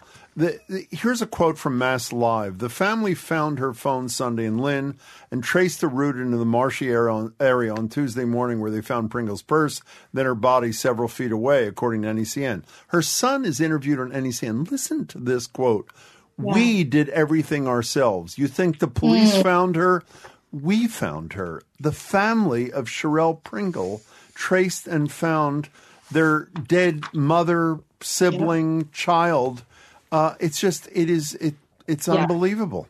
Yes, I agree. It is unbelievable. And you bring up an excellent point about Black women and girls, the organizers in Boston, in Massachusetts, are usually the ones that have to fight for our freedom, our liberation. And that's why I really think that it is time for elected officials to start helping. This is not a one-person issue. This is a collective issue. This is communities, and Black women have been doing this since the test of time. In my op-ed, I talked about how Massachusetts has strong organizing roots. The Combahee Collective was formed in Boston, and their coalition was built off of acknowledging that there are interlocking systems of oppression. And I think we need to get back to that. And I encourage elected officials to really take that document from the Combahee River Collective and implement that into policy. Like, how do we actually shift the conversation to really focus on centering Black women and girls? And I agree with you in that at this point, Black families are going to do whatever they need to do, but it is the responsibility of the elected officials to also have investigations like these to progress, and so that we can find justice, but not just justice. Justice also looks like having spaces and ecosystems that are safe for Black women and girls. So this is a whole idea of developing Black women and girls and promoting their well-being and bolstering their well-being. But I agree with you that it should not be on Black families, Black women and girls to fight for their own oppression. And it is a shame. And I'm very disheartened by the fact that the family had to do that work. And it just speaks to the level of disrespect. Mm-hmm.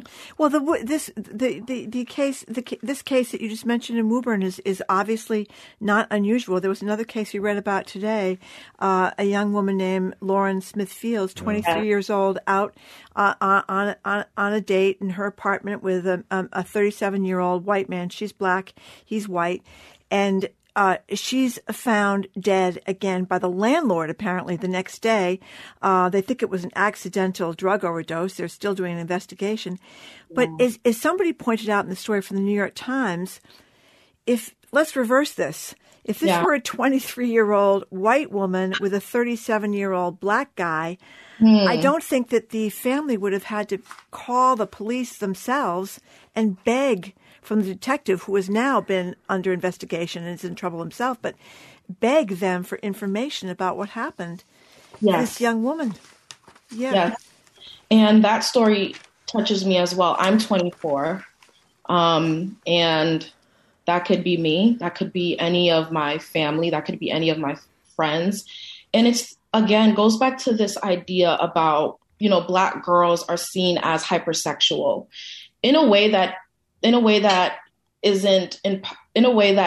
devaluation from others. Characteristics about Black girls and women based on a cultural stereotype that doesn't see Black girls as children, and doesn't see Black women as valuable as well. So when we have these cultural stereotypes because of social media and because of digital media and film, it presents this idea that it has deleterious consequences for the health of Black women. So in the case of Lauren Smith Fields, again, the fact that she is a Black woman, the fact that she is younger, and I also want to say that the photos that they chose to, present her is also telling too. Yes. Versus the photos of the white man. He was hiking, he had his backpack. But for her, they decided to show photos of her in more, provocative clothing, which is her business, and she's able to do that. But we have to really start to see what certain media outlets are piecing together to create a story that justifies or that gives a rationale for us to not care about Black women and girls. We're talking to Alexandria Anoa. Just one thing. She is the Director of Political Advocacy for Black Boston. Just one thing, that Lauren Smith Fields story. I couldn't believe that the cops were talking about the guy she was with may have been a nice guy, but it seemed a little premature for them to jump to the conclusion that he was a great guy. You should explain. That's how they described him to the family, as that's a, quote, how they nice described guy. him to the family, and they were on a date, and he claims that he called the police when he noticed she was not breathing, but it would warrant an investigation. It seems to me a little bit more exactly. You bring up a great point. It's again this cultural stereotype. It's like who, and I said this in my op-ed, who is soft, who is nice, and all these different characteristics are labeled on Black women, then they're labeled on Black men as well. And as a society, we internalize that, and we are socialized to believe that, which here we are. You know, in addition to the sort of invisibility, for lack of a better expression, of Black women and girls vis-a-vis what you're talking about, Alexandria, there was a great piece last October in the Washington Post by a woman by the name of Julia Jordan Zachary, in which she talks about, on one hand, it's invisibility, but on other days, it's hypervisibility. And what she's talking about, I'll read you a paragraph. Others have looked at hypervisibility, in which Black women are both disproportionately visible and associated with negative stereotypes that mark Black women as deviant and requiring increased surveillance. We see this with Black girls who are often treated as adults in the school system, and we've discussed this before, and punished at disproportionately high rates. Obviously, you've seen that as well. Yes, for sure. And I think for the listeners, please read Monique Morris's work. She is the author of Push Out, The Criminalization of Black Girls in Schools. And she really talks about this kind of educational disparity. And again, when we look at the cultural stereotype and when we look at the characteristics that are placed on Black girls, it seemed as deviant, seemed as, not complying or being rebellious. But the thing is, like, educators and other people that are viewing Black girls are not given the same care, the same grace. How about asking, what social supports do you need? How can I help you? Maybe something happened to you on the subway this morning. Someone made you upset, And we really have to start treating Black girls and Black women as people. And I think I really want our elected officials to talk about the data, like how that is important. Rachel Rollins has talked about data pertaining to a lot of different issues, and I think this one warrants that as well. We're talking to Alexandria Anohar, Director of Political Advocacy for Black Boston. It's fighting injustice and creating community in Boston's Black community. I'm just thinking back as you're talking about these assumptions about sexuality in young Black girls and young women. I remember the R. Kelly case. We learned during the course of his trial that his buddies going to local high schools recruiting these young girls. It was an open secret apparently for a long time. People knew about it, and failed to act. Yes, I appreciate that you raised that, and it makes me also tie in community supports as well. So when I think about, if I think as a researcher, I'm always thinking about theories and models. But if I think about kind of like Black girls at the center and what is around it, it's elected officials, it's historical trauma, it's communities. And with communities also comes the people in our own racial group as well, and holding them accountable. I think that, again, Black girls are subject to predatory behavior from people that look like them as well. So we have race and gender inequalities within that entire context. And reflecting on the R. Kelly situation, it's unfortunate that because of power and because he's a man, that people did not feel the need that they should protect Black women and Black girls. If he's visibly visiting high schools and he's visibly saying things in his music and we're not paying attention to it because we like it and we're afraid of cancel culture, we are doing a disservice to Black women and girls. So I think it's elected officials, but it's an entire community as well if we want to promote the well-being and wellness of Black girls and women. By the way, one of our colleagues just alerted us to the fact that newly inaugurated. Rachel Rollins as U.S. Attorney will be with us on Monday. We'll bring this up. I have one last thing. You talk a lot about data collection, which obviously is hugely important in almost anything, because if you don't have the facts in front of you, it's hard to develop a policy. Right. Exactly. I don't know if you're familiar. I'm sure you are. I didn't know about this till this morning when Marjorie and I were talking in anticipation of you coming. There's this journalist, I think in California, I'm not sure, Erica Marie Rivers, who on her own has collected all this stuff. It's called Our Black Girls. If you Google that, can you spend a second and talk about the incredible work? This one-woman show, no support, no nothing, one-woman band. Can you just describe what she's doing right now? Yeah, so she is creating a database, but I will be honest, I'm more familiar with, there's another woman that is organizing a Washington, D.C. march on Black femicide, and also that includes Black missing girls. And she's doing something very similar. I have heard of that name, but I will say it goes back to what you were saying about Black women and girls organizing and doing this work themselves, like doing the database themselves. Let me just say one thing about it, because I went to the website. People should check it out, Our Black Girls. And the beauty of this, it's analogous to that I can think of is that our friend Alex Goldstein has done this Faces of COVID Twitter account where he has done, we all know how these people died. We don't often know, unless we're close to them, how they lived.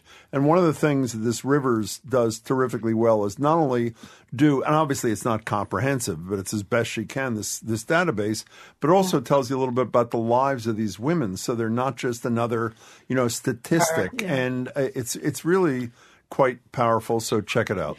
Yeah, thank you, Jim. And I also want to add that for data, that's an excellent point too, because for me, like numerical representations, that is my argument. I will definitely want numerical representations because it allows us to address problems, but also that qualitative piece of that narrative is important to tie it together.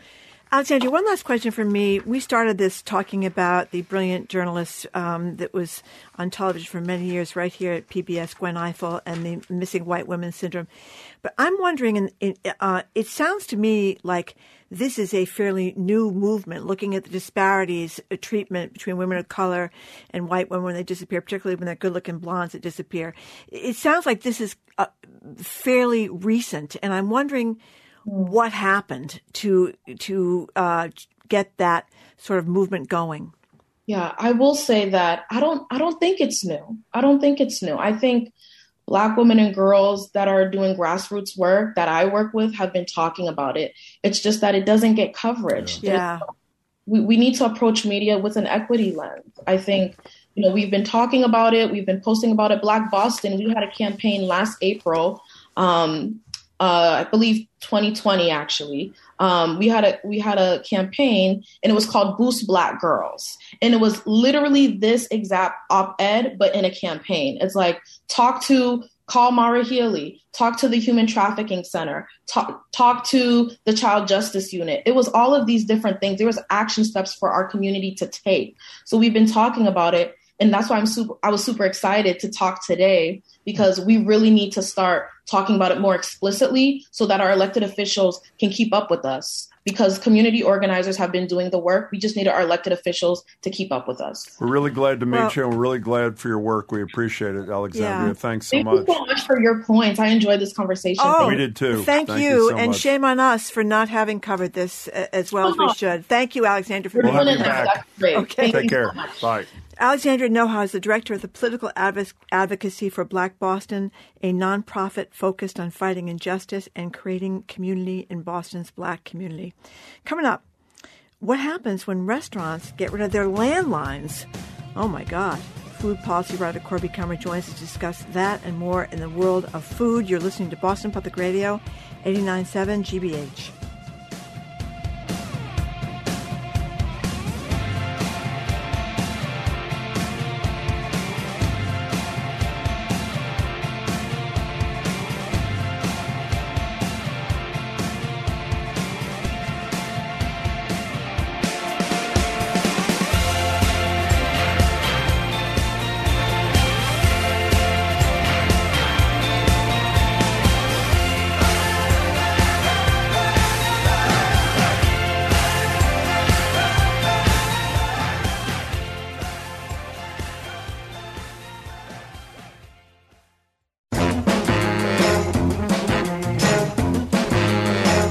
Welcome back to Boston Public Radio. Jim Browdy, Marge Regan. Restaurants are struggling during the pandemic, short-staffed and on the front lines of vaccine and mask mandate drama. So why are some of them cutting the cord, so to speak, on their phone lines? One of the easiest ways to connect to their customers. Corby Kummer joins us now to discuss. He's the Executive Director of the Food and Society Policy Program at the Aspen Institute. We'll talk about them in a minute. Senior Editor at The Atlantic, Senior Lecturer at the Tufts Friedman School of Nutrition, Science, and Policy. Hello, Corby Kummer. Good afternoon. Hey. Yeah, hello, Corby Kummer. Well, I don't really understand why they're cutting their phone lines. I have noticed if you book a reservation online, when we do go out to restaurants these days, they're always calling you back to make sure you're showing up. Very good point. That day. So what's going on? Maybe they're calling from their cell phones. I don't know, Corby. They're lazy, sloppy, and nasty. That is completely how it seems to an outsider. But this New York Times article quoted a number, actually outside of New York City, who were saying, look, I'm running a restaurant. I have barely any staff right now. I got to go out and do the shopping. I got to set up. I don't have much staff right now. I can't answer your niggling questions over the phone. What was odd about this story, which did bring up a legitimate concern, staff time, paying staff to just answer the phone, often waste of time calls, is they were saying you can find us by instant messaging us on Instagram, as if that was the most natural form of communication in the world. It isn't necessarily. There are ways around renting a separate phone line, always having somebody on a shift answer it. I would say it's by giving people the ability to send you text messages. You don't want to answer the phone. You don't want to be nice over the phone. At least answer a text. And they could just have one cell phone, one family line on a large plan, and have one person per shift answer text messages if they don't want to pay somebody to just be answering the phone. I'm so glad you said that because I think they're screwing themselves I do too. I mean, I understand the staffing issue and you have to pay an extra person to do it. But if you integrate it into the mix, you're cutting out a lot of people's access, particularly if your website is down or you're an older person who doesn't do Instagram or whatever. I'm really glad you said that because I am with you. Speaking of well, it's not just that. If something happens with your reservation, don't you want to be able to call them and tell them I can't come? What if you've been waiting weeks for this table reservation and the subway won't come? Yeah. Don't you want to be able to say, don't give my table away, please? Or you wanted to give them a chance to give your table away if something has happened or someone gets sick or whatever. What is this going to be like a dueling thing with you and Corby about reasons that we agree they should have a phone line? End of discussion. Okay, Jim. Jim is telling us we can't talk about this anymore. Phone line. We're all in favor of phone lines. We have to move on. All right. Speaking of moving on, there are a couple of, restaurateurs are becoming op-ed writers these days, too. What's the name of the guy who owns one of my favorite places in Provincetown? Now, not only can I not think of his name, I can't think of the name of the place I love. That's good. You're doing well. On the beach. Okay. But he wrote this great piece in The Atlantic, and we talked to him at the beginning of the pandemic. He said, I'm a restaurateur. I'm not an epidemiologist and a this and a that. Will Gilson, who owns, I guess, 4 restaurants now, including the Puritan in Lexington and Boston, in Cambridge, Gabrielle O'Malley from Plow and Stars, Rob Anderson from the Canteen. Thank you, Jamie. Rob, I knew it was Anderson. I was going to say Chris Anderson. No, thank you. Rob he's a great writer and a great guy, and the Canteen's one of my favorite places on the planet. But Gabrielle O'Malley, who was with us, I guess, last week from Plow and Stars, both wrote pieces, I think both in the Globe. I'm not sure, one in the magazine, one in the Globe, basically describing yet again the plight of these restaurateurs, particularly in the age of Omicron. Forget the pandemic in general. And, both touch on the fact, and I assume you would know, what is the status of this effort to refund the Restaurant Revitalization Act? There was $30 billion in it out of Congress the first time. Correct me if I'm wrong, Corby. 3 times as many restaurants which were eligible applied then got it. Only a third of the restaurants got it. It was a lifeline for those that did. O'Malley makes the point, no rhyme or reason why one restaurant as opposed to a competitor got it and another didn't. Is Congress going to do the right thing and fund the next $60 billion that these restaurants are looking for? I mean, it's millions of workers. Forget everything else. Why don't you ask Senator Warren, who I hope is a frequent guest on this program? She had a listening session in Cambridge last Tuesday that was held by, Mass Restaurants United. That's what Mass Restaurants United. But Steve Postal, who owns Commonwealth and Revival Cafe, gave the space to an as yet unopened restaurant that's going to open. And it was a lot of restaurant people saying, hey, what is it with this administration? They promised us something, but more than just complaining, they're advocating for $60 more billion in federal aid to the depleted Restaurant Revitalization Fund. This was going to and try to fund and, you know, the problem with the messy rollout, and it was really messy and it turned everything into a lottery, was that the Biden administration wanted to prioritize restaurants owned by women, people of color, I forgot about that, right? And veterans. They were supposed to be at the head of the line. And then a bunch of white, non-minority, non-women males, like Affirmative Action, challenged us and said, how dare you? I'm a struggling businessman too.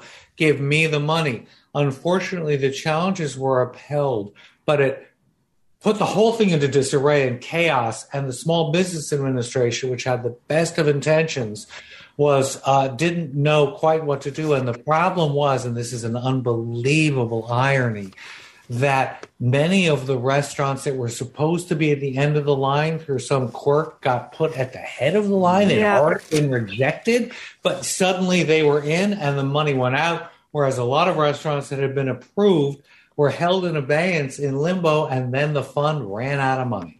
Did you mention this Will Gilson piece, the numbers that he offered? Oh, no, not numbers, no. This is really staggering. From across the country, 58% of restaurants that lost more than half their sales in December because of Omicron. 49% that did not receive these recovery grants were forced to lay off staff.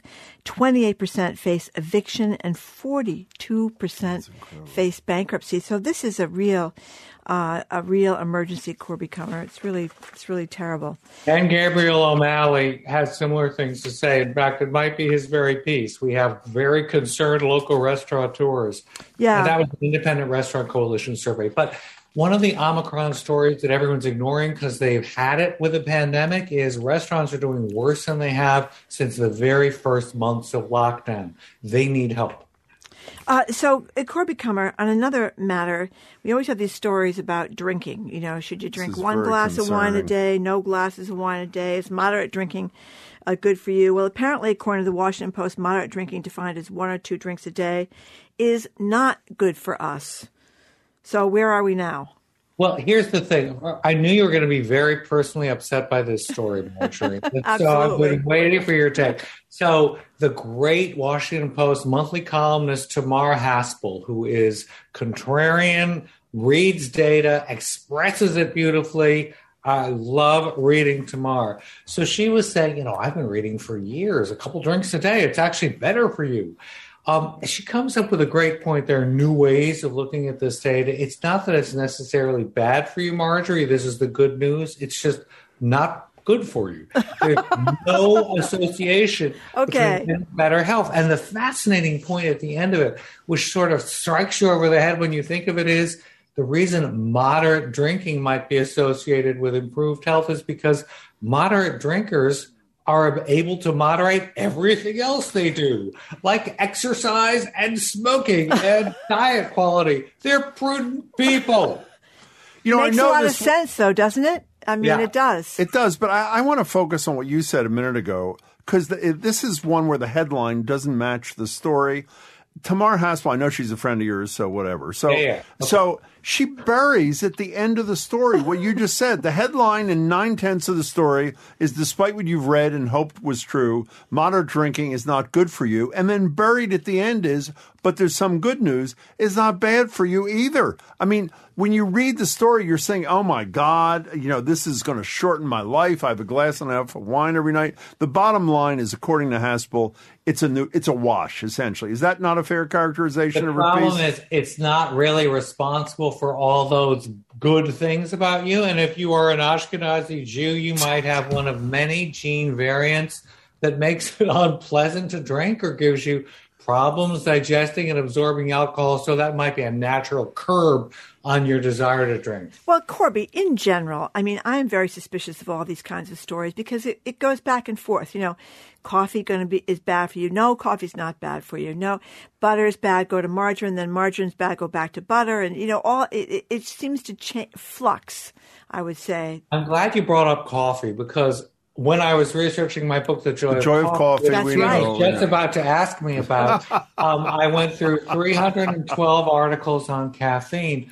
And one of the main points of the constant up and down articles about coffee is studies, most notoriously a Boston-based study on pancreatic cancer and coffee.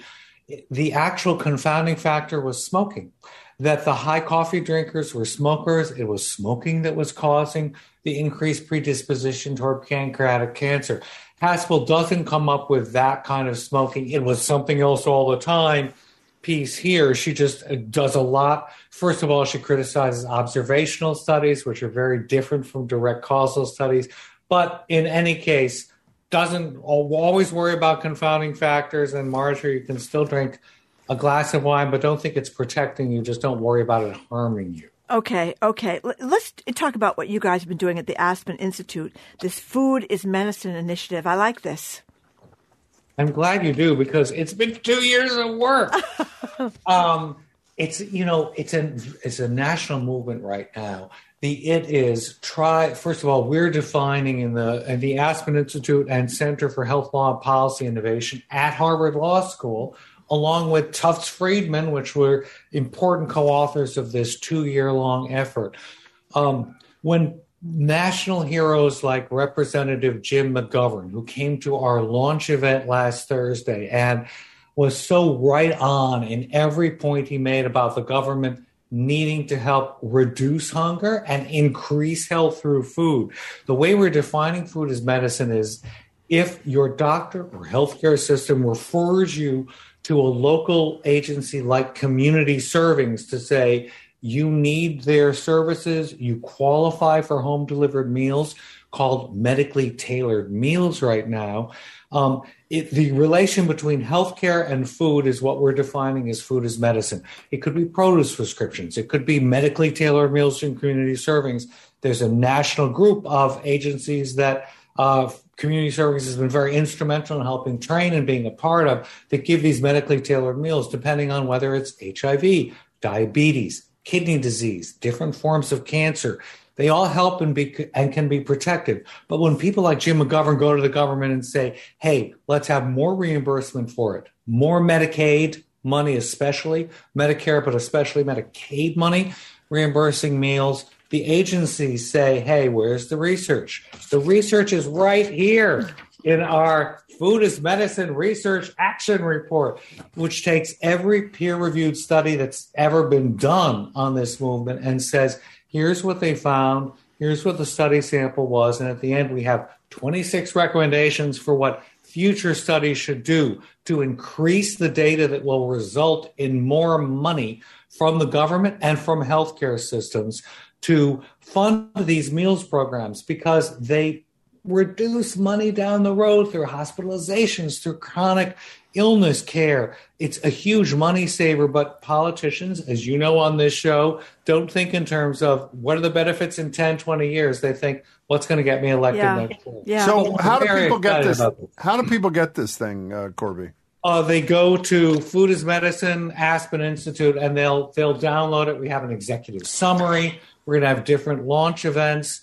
We're very excited that the National Institutes for Health, which for us is the big kahuna. Why? Because they fund most of the research in this country. So if they use the equity principles, the wider application of our recommendations for future studies, we could really see a lot more reimbursement down the road for these healthful meals. You know, I have just an overall question. We always talk about how Americans have an obesity problem. A lot of us are really overweight.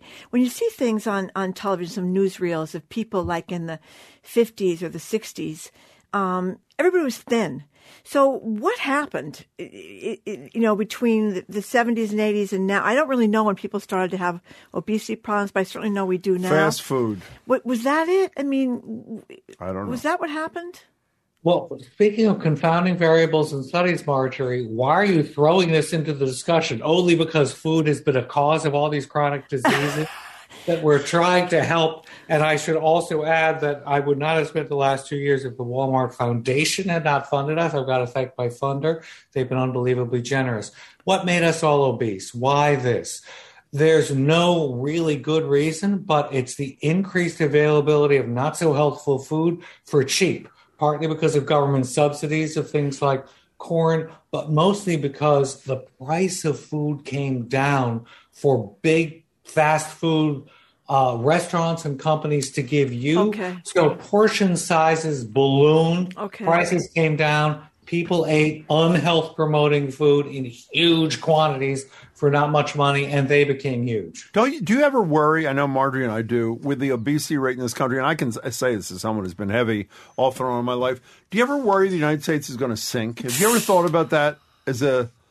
Maybe not. Okay, now... When I get back, I have to get back to promoting my report. Thank you. Now, here's what I want to say. Speaking of stuff that Corby's responsible for, a friend of mine just texted about 2 minutes ago, said, are copies of The Joy of Coffee still available? Now, well, as Marjorie knows, I am boycotting Amazon for at least a week, and today's day 4. Mm-hmm. I'm not buying this, but I did look on Amazon. The hardcover version is $39.38. Nobody wants to pay, including I'm not me. done yet. The paperback version is $16.99. However, since there are always more buying choices, used copies of Joy of Coffee are available, and one of them is available for 37 cents. Oh, so if you want to say 49 cents, 37 cents. Damn Joy of Coffee. Should conduct a lottery for who can get the lower price. I have to go back to something you said about being an obese child. I didn't say I was obese. I was heavy. All right. Okay. That goes back to the idea that people can change and they're responsible for, you ate too much of Krosinger's when you were a waiter and the food was free and you were swiping it. That's true. That was individual behavior. One of the main points of our Food is Medicine initiative is you have to change the default conditions in society. That's what public health does. So until people have access to more health promoting foods, they're going to be overweight for reasons that are not their fault. Okay. I agree with that. Okay, Corby Kummer. Where are we going? Well, we only have a couple minutes left, and I hate to touch on this with such little time, but let's do it and maybe continue. There's a really interesting piece about food waste. We've discussed food waste a lot with you in this country. They talk about the climate change impacts. You can talk about that if you choose. And obviously, with so many people who are hungry in this country, it's a disgrace. What I don't understand, to cut through this mess, has anybody ever proposed, Jim McGovern, for example, who is, as we agree with you, no one walks the walk literally on this issue better than Jim McGovern. We can ask him too. Has anyone ever proposed some sort of entity that talks about redistribution of food that is produced so that it can hopefully more of it get, and I'm not talking about the wonderful food banks. Obviously, they do great work. But when you read about the volume of wasted, tossed food in this country, isn't the Aspen Institute doing something? What do we do about this, Corby Kummer? I'll tell you, places like Rethink New York are getting food that was not going to be used elsewhere, bringing it to local restaurants, paying the restaurants to use this food to produce very simple family-style meals, and then shipping it out to homeless shelters and local meals for the aging. That's a great model that different cities are adopting.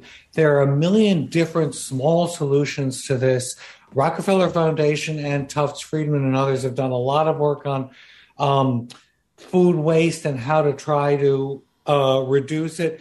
But, it should really be national.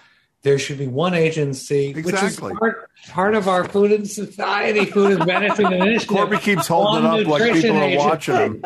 That rules everything and says, okay, here's the studies that are going to go out. Here's the laws about nutrition and regulation. You can't get everything passed, but if you don't have a whole assortment of agencies trying to help the same problem, it would really help to have one agency doing it. We all hope there's going to be a 50th anniversary White House conference on nutrition. One of the main ideas that will be discussed is How can we consolidate all the federal agencies that have something to do with food and regulation into one nutrition agency? By the way, President Trump plans to do that in 2025. It's going to be held at a Taco Bell. So that'll and be... you have originated the idea, Jim. Thank you for putting that into his head. And by the way, let's get this, since we're out of time. Next week, let's talk about the climate change impacts of this food waste and the impact food waste or lack of concern about food waste has on the lives of farm animals, millions and millions of which are killed unnecessarily. So, I mean, there's so many angles on this story. Corby, it's good to see you. Congratulations on the food is medicine thing. Yeah, I'm excited about that, and Corby. And we'll talk more about it in the future. Thanks a lot. Thank you. Be well. Corby Kummer is Executive Director of the Food and Society Policy Program at the Aspen Institute, which we've talked a lot considerably during your segment today. He's also a senior editor at The Atlantic and a senior lecturer at Tufts Friedman School of Nutrition Science and Policy. How many times has he invited you to the Aspen Institute? Never, yeah. How often do we have him on the show? A lot. Every week. Do you feel left out, Chip? Well, I mean, isn't there supposed to be a two-way street? He comes here, we go to the Aspen Institute. Or not, actually, in our case. Okay. We don't get invited anywhere, actually. We don't get invited anywhere, We Jim. invite all these people in. They come in, and the appropriate thing is, would you like to come to our place? The Aspen Institute, the whatever. It's an outrage. Yeah. All I can say is Marjorie got into a club, and I didn't. And Marjorie's invited to a special thing, and I'm not. Not that is upsetting to me. I'm not going to go into details. Okay. I'm not going to name names. Thank you. I'm just going to say. Up next. I got screwed. CNN's John King joins us for the latest national political headlines. You're listening to Boston Public Radio 89.7 GBH.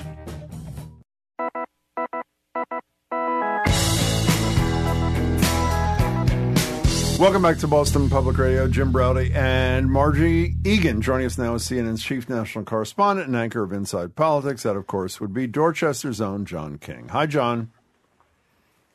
Happy Tuesday. And to you. Well, we're going to start with a sports story today because we know you're a Dorchester kid. And Tom Brady, of course, has announced that he is indeed retiring. There was a speculation about it for a couple of days. We talked about it with listeners.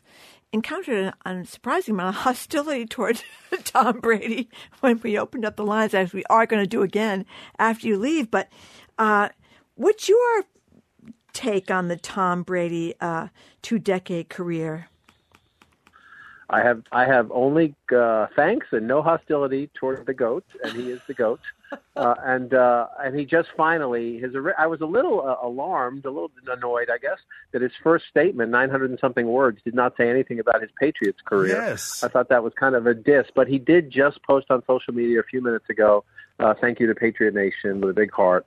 So he's fixed that one up. Too late. Look, this guy, if you think, oh, come on, Jim. If you think back to those days, I mean, as a New England sports fan, he was our Moses, if you will, and that began. Think about, he led the Patriots out of the wilderness, but think about what happened. They win the Super Bowl. They win the Super Bowl in 2002. Then the Sox break the curse in 2004.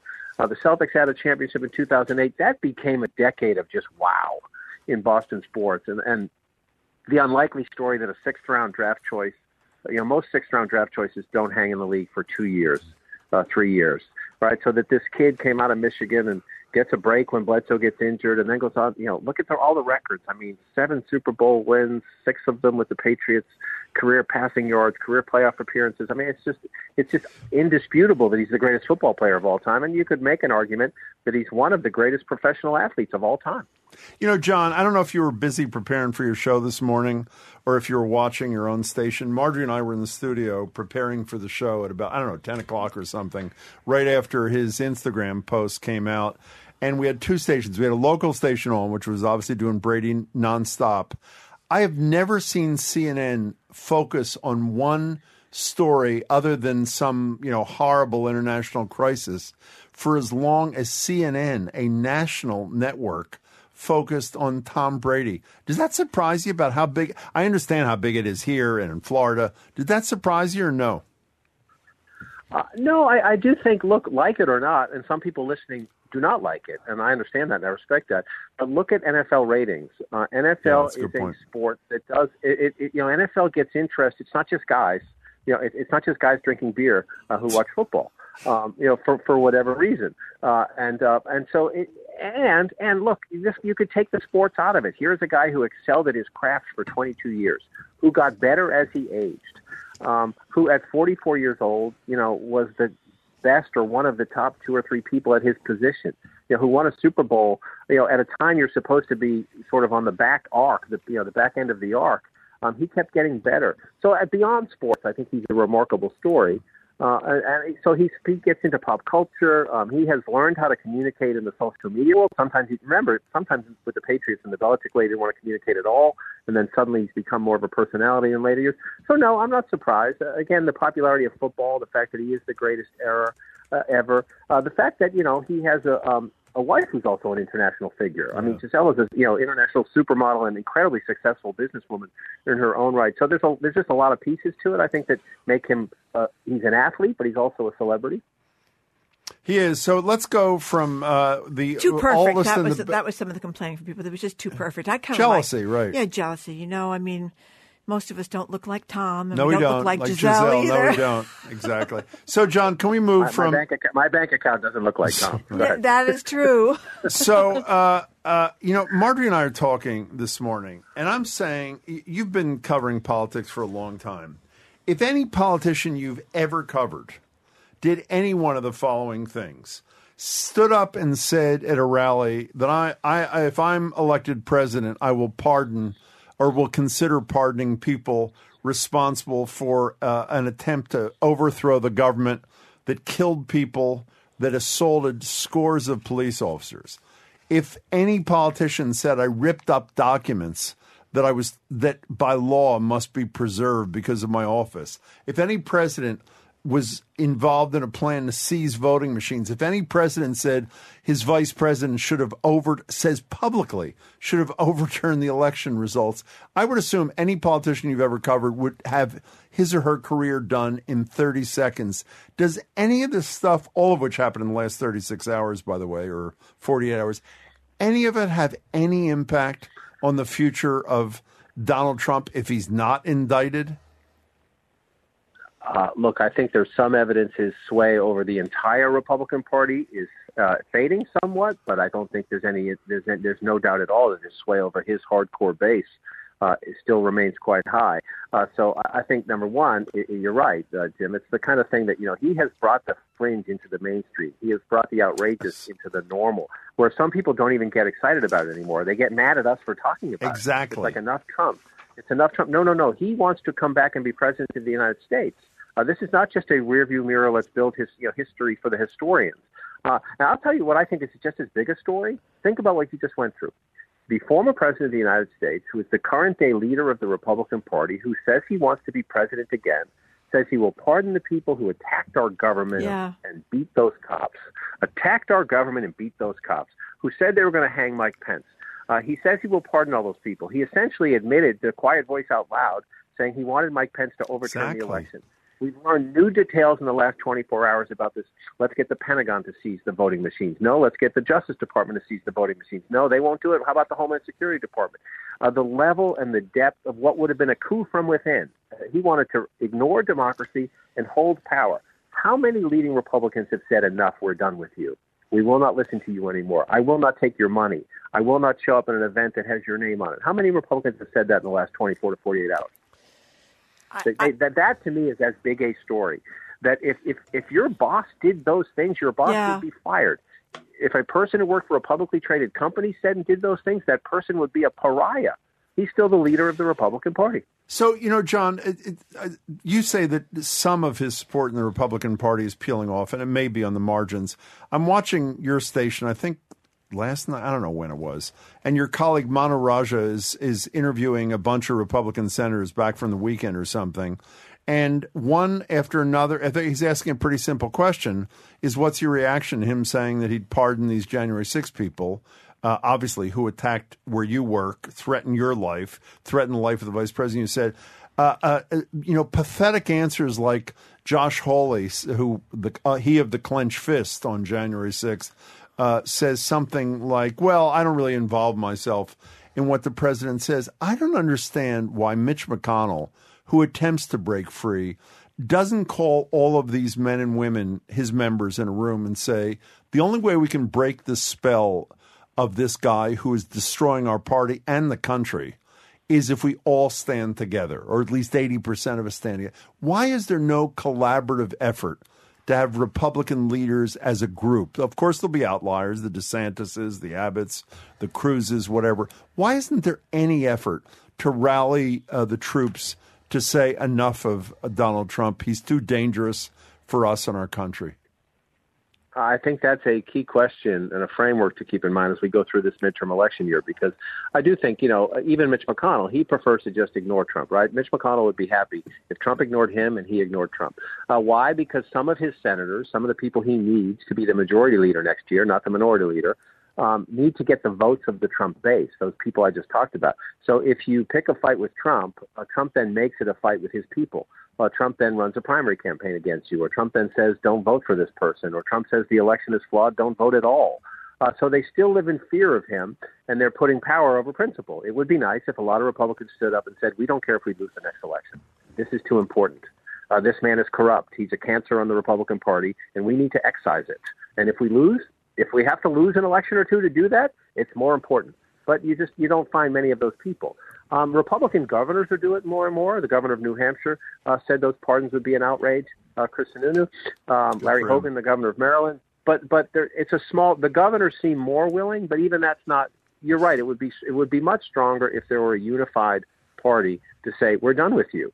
But they keep thinking, Jim, for 7 years they've thought, he's just going to fade away, right? Yep. This is going to pass. Yep. The trap door is going to open, or somebody's going to prosecute him. They've been saying that for 7 years, and it hasn't happened yet. Well, we mentioned this yesterday, but why not mention it again? Susan Collins, who voted to impeach Donald Trump, is on one of the George Stephanopoulos, I think it was, talk show Sunday.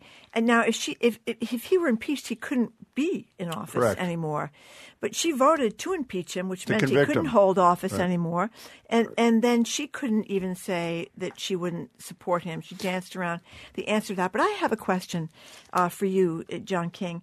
It probably wouldn't matter, because I think President Trump was prescient and absolutely right when he said years ago that if he shot somebody on Fifth Avenue, it wouldn't make any difference to his voters. So it probably won't make any difference. But what Mike Pence says, if he does talk to I know his chief of staff is talking to the committee. I think it's today down there, the January 6th committee. But you think to yourself, Mike Pence could. And I'm stealing this from somebody that was on CNN last night, a Republican woman that was talking about, she used to work for Pence, said he could be a hero. He could, since he was so close to this whole thing, he could talk to the committee and tell them the truth, because he's not going to get, I don't see how he can possibly get anywhere as a presidential candidate, given the climate now. He could do something heroic. He's always talking, he's a big, holy guy with the evangelicals and all that.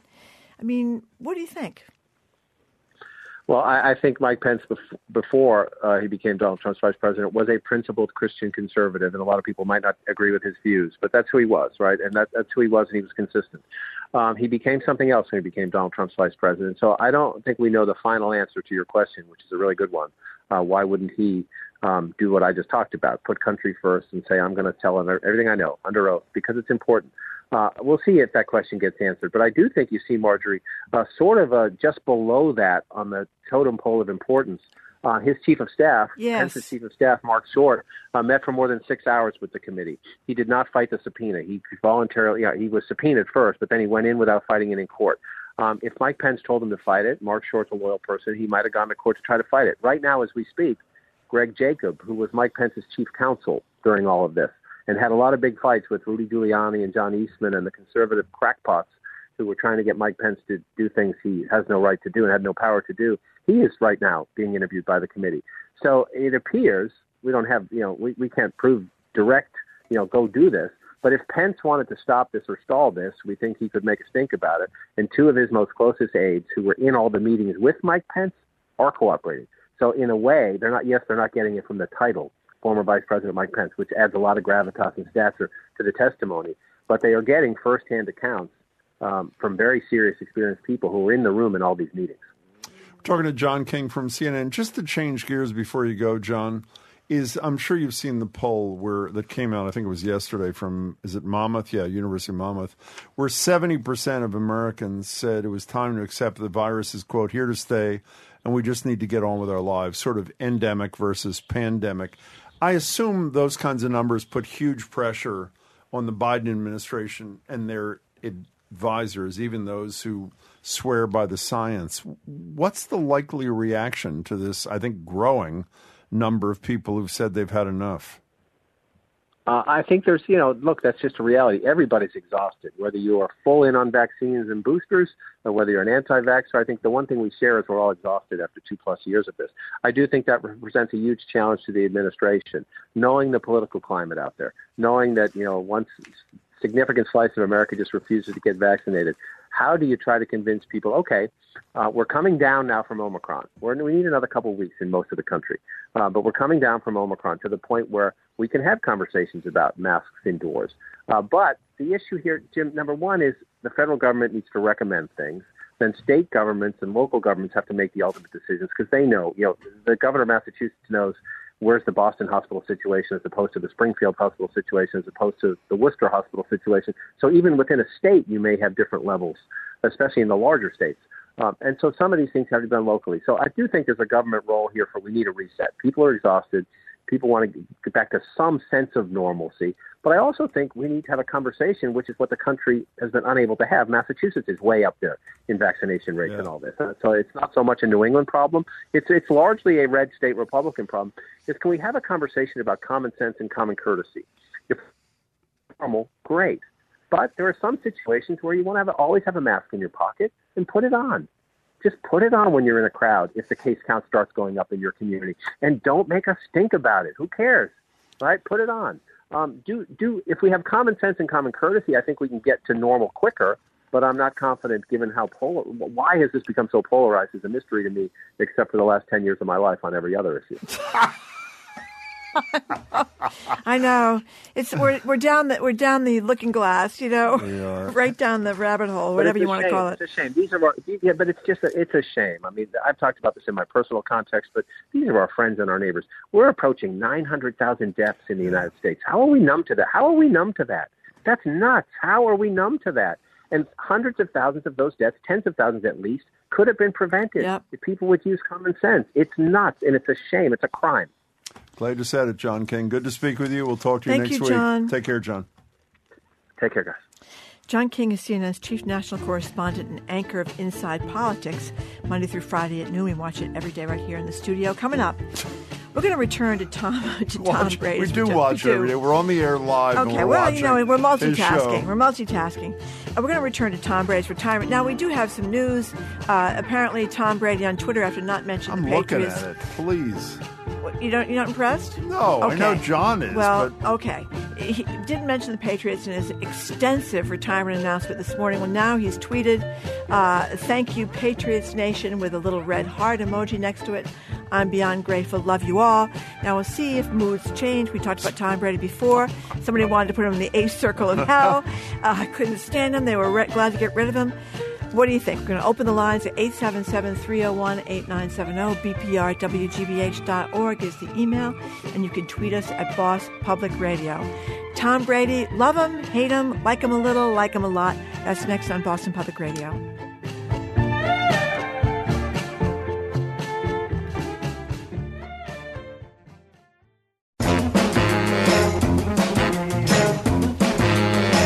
Welcome back to Boston Public Radio. Jim Browdy and Margery Egan. You all know that this weekend, ESPN, a couple of connected kinds of sports reporters said that Tom Brady was retiring. His father, his agent, his whatever said, well, not really, but they never really denied it. And Tom Brady, in a massive Instagram set of posts this morning, said, "It is true, I am leaving." And we want to know what your reaction is at 877-301-8970. Now, Margery is right. When we discussed this at the top of the show today, and we're returning to it now, there was, as she described to John King, a tad of hostility towards, was it Roger who said 8th circle of hell? Roger from Marblehead. Yes, exactly. He did. And Brady, I think it was, the former traveling musician and comedian, was upset because Bridget Moynihan, he gave her one of his T-shirts, said, "I'll give it to you free if Tom poses in it for me." Tom wouldn't do that. There was a lot of antipathy. But then on the other end of the spectrum, there were a few callers like John King who had great respect. I have to say, the Patriots were, neither the Patriots nor Kraft nor Belichick nor the fans were mentioned in this massive this tome this morning. Here's what happened, to be precise. Sometime, I guess it was a couple of hours ago, the Patriots put out a statement by Robert Kraft, otherwise known to you as Mr. Kraft. Part of it says, words cannot describe the feelings I have for Tom Brady. I have the greatest respect for Tom personally, always will. I'm jumping around. His humility coupled with his drive and ambition truly made him special. I will always feel a close bond to him and will always consider him an extension of my immediate family. And that's the thing that was retweeted by Brady, who I would say a little bit too little and too late, says, 2 lines. Thank you, Patriots Nation, with a heart. I'm grateful beyond, love you all. I don't know if that's going to assuage any of the concerns of people listening to the show who will acknowledge he is probably the greatest at what he did ever, but they're still not really happy with the email seems to be turning a little bit more. Oh, it is? Tom Excellent. Terrifics. Yes, listen to this. This is a great story from John in Pawtucket. He used to be a reporter for the Attleboro Sun-Chronicle. In 2002, the paper sent him to an elementary school because the Patriots receiver was supposed to show up, but the receiver messed up and didn't show. The Patriots found another player for the following Tuesday. Once again, the player's wife went into labor that morning, and he didn't show up either, and the kids were crushed 2 weeks in a row. The third week, the paper refused to send him a third time, but Dean Branch is sent to the school, and he shows up, and the kids are really psyched. They have a big rally in the auditorium, and Branch steps on stage and tosses the football. After a moment, he says, I know we messed up the past 2 weeks, and so to make up for that, I've brought along a friend. Right then, Tom Brady steps out from behind the curtain. The place goes absolutely nuts. So how about that? An elementary school in Attleboro, I assume, is because where the Attleboro Sun-Chronicle is. Pretty good story, huh? Pretty good story. Now, we started today, by the way, I realized we had that incredible poem from John from Gardner, which, by the way, I believe he is still reciting. And the legendary Margot Howard emailed me a response. You want to hear her poem in response to John's poem? Absolutely. Margot Howard, absolutely. This one actually is brief as opposed to John's. Margot wrote, we love your opinions while we shoot the breeze, but we've made a new rule, no poems, please. So that is the rule regarding Tom Brady for the rest of the show. Let's go to Doug in Brimfield. You are next, I guess. Yeah, you're next on Boston Public Radio. Thank you. Welcome. Oh, thanks for having me. Pleasure. Well, first of all, thank you for banning John from poems. That was Margot, actually, not us, but we'll thank her for you. Go ahead. Well, thank her as well. Hey, the thing is, people forget, like, Tom Brady did for the NFL what Tiger Woods did for golf. That's a good point. There may be things you don't like about him, but you have to admit the man did some amazing things while married to Giselle. Why'd you throw in while married to Giselle? It was difficult to leave home when Giselle was there. I suppose. I see. Is that your point, Doug? Exactly. Doug likes that one. Go ahead. Yeah. Well, he did. So go ahead. That's the point I'm making. It's easy to hate somebody because they're successful, handsome, and married to a beautiful woman. Exactly. But look at what he's done for the game. And worth $500 million. Yeah. Yeah. Doug, that was an excellent call. Yeah. I think you summed it up beautifully. Well, Thank you for the call. Some people just have it all coming and going and upside and down, right? And he does, and she does, and they all do. Oh, here's another poem about Tom. We just got, there once was a man from Nantucket. Oh, no, that's a whole... Lauren, you're a Marblehead. You're on Boston Public Radio. We're talking about the retirement, the official retirement of the legendary Tom Brady. Hey, Lauren. Hello, good morning or good afternoon. Hi. So truth be told, I don't even like football. As a matter of fact, I hate football. Ooh. And over the years, I don't have a television, and I avoid the games at all costs. And all of my friends know this. I get together with my European friends during Stupid Bowl so we can go elsewhere and do something more fun. But I call because, and I can't even believe I'm making a phone call about football. How can you not, even I have developed an affinity toward Tom Brady. He is a brilliant athlete, to say the least. He is. And on top of it, he's seemingly a very stand-up, nice human being. And anyone that talks poorly is just envious, and shame on them. No, he's probably not perfect like the rest of us, but if he steps out of line an inch, people jump all over this man. But I think he should be fully celebrated, and even me am going to miss Tom Brady. which is hard to believe. And I have friends right now that are probably dying if they hear that. I don't even know you, Lauren, and I can't believe you're calling about this either, considering you don't have a TV and you don't like football. But, talented, nice people, some think are overrated. I guess that's the only response. Lauren, that was an excellent angle on this, and thank you for sharing it with us. We appreciate it. Here's Christopher. What do you say? He says Tom Brady is the Gwyneth Paltrow of the NFL. No, that's... David says, if Tom Brady gets into heaven, he's so perfect, he'll look around and say, what a dump. 877. That's a good one. 301-8970. What's that? Is doing a takeoff on the famous Giselle line after the Patriots lost the Super Bowl. Was it to the New York Giants that they lost to the Giants? Yeah, one of the two times they lost to the Giants. And she says, my husband cannot expletive deleted, throw the ball and catch it at the same time. Well, this is from Kathleen, who says, my husband cannot expletive deleted thank two cities and two fan bases at the same time. So that's her analysis. There you go. Rick in the car, you're next on Boston Public Radio. Welcome. Hi. Hey, how you doing? I love your show, and it keeps me staying on long drives. Well, thank you. Point, what is your point? My point is that Tom Brady, on paper, appears to be the greatest quarterback of all time. But early in his career, they changed the rules of football completely. You mean the tuck rule thing? You can't hit. You can't hit the quarterback. Oh, I see, yeah. Yeah. You can't hit the quarterback. That's right. Anymore. Wasn't like Joe Namath when he lost his knees at about the third season he played. Rick, what was the thing you're saying? What are you saying? Well, I mean, I have mixed feelings about Brady. He's a great team leader. He's a great player. I think he's probably the best quarterback of all time, but it's hard to compare him to like Fran Tarkenton and all the old quarterbacks that used to get hit all the time because they lost a lot of playing time because of injuries. Yeah. And it's their careers. Yeah, the fact that he didn't have to play through like 40 concussions really gave him an advantage. I guess, who knows. Rick, thank you for the call. Didn't also, speaking of Giselle, we refer to her by her first name because we're very close to her.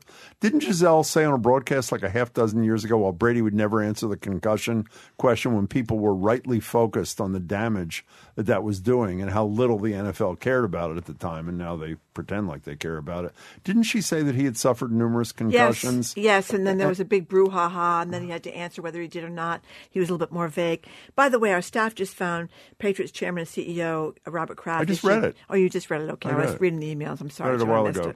Yeah, that was the thing that he retweeted. Brady retweeted with a little heart thing. So he gave 1, 2, 3, 4, 5, 6, 7, 8, 9, 10 words in response to Kraft to the Patriots nation and about 1,000 words to the Bucks fans. Do with that what you choose. Judy and Hudson, you are next on Boston Public Radio. Welcome. Hi. Yes, hi. I wanted to talk about Tom Nichols' article in The Atlantic last week when he was on your show, Jim. He talked about superstars versus teams and that we really don't have teams anymore.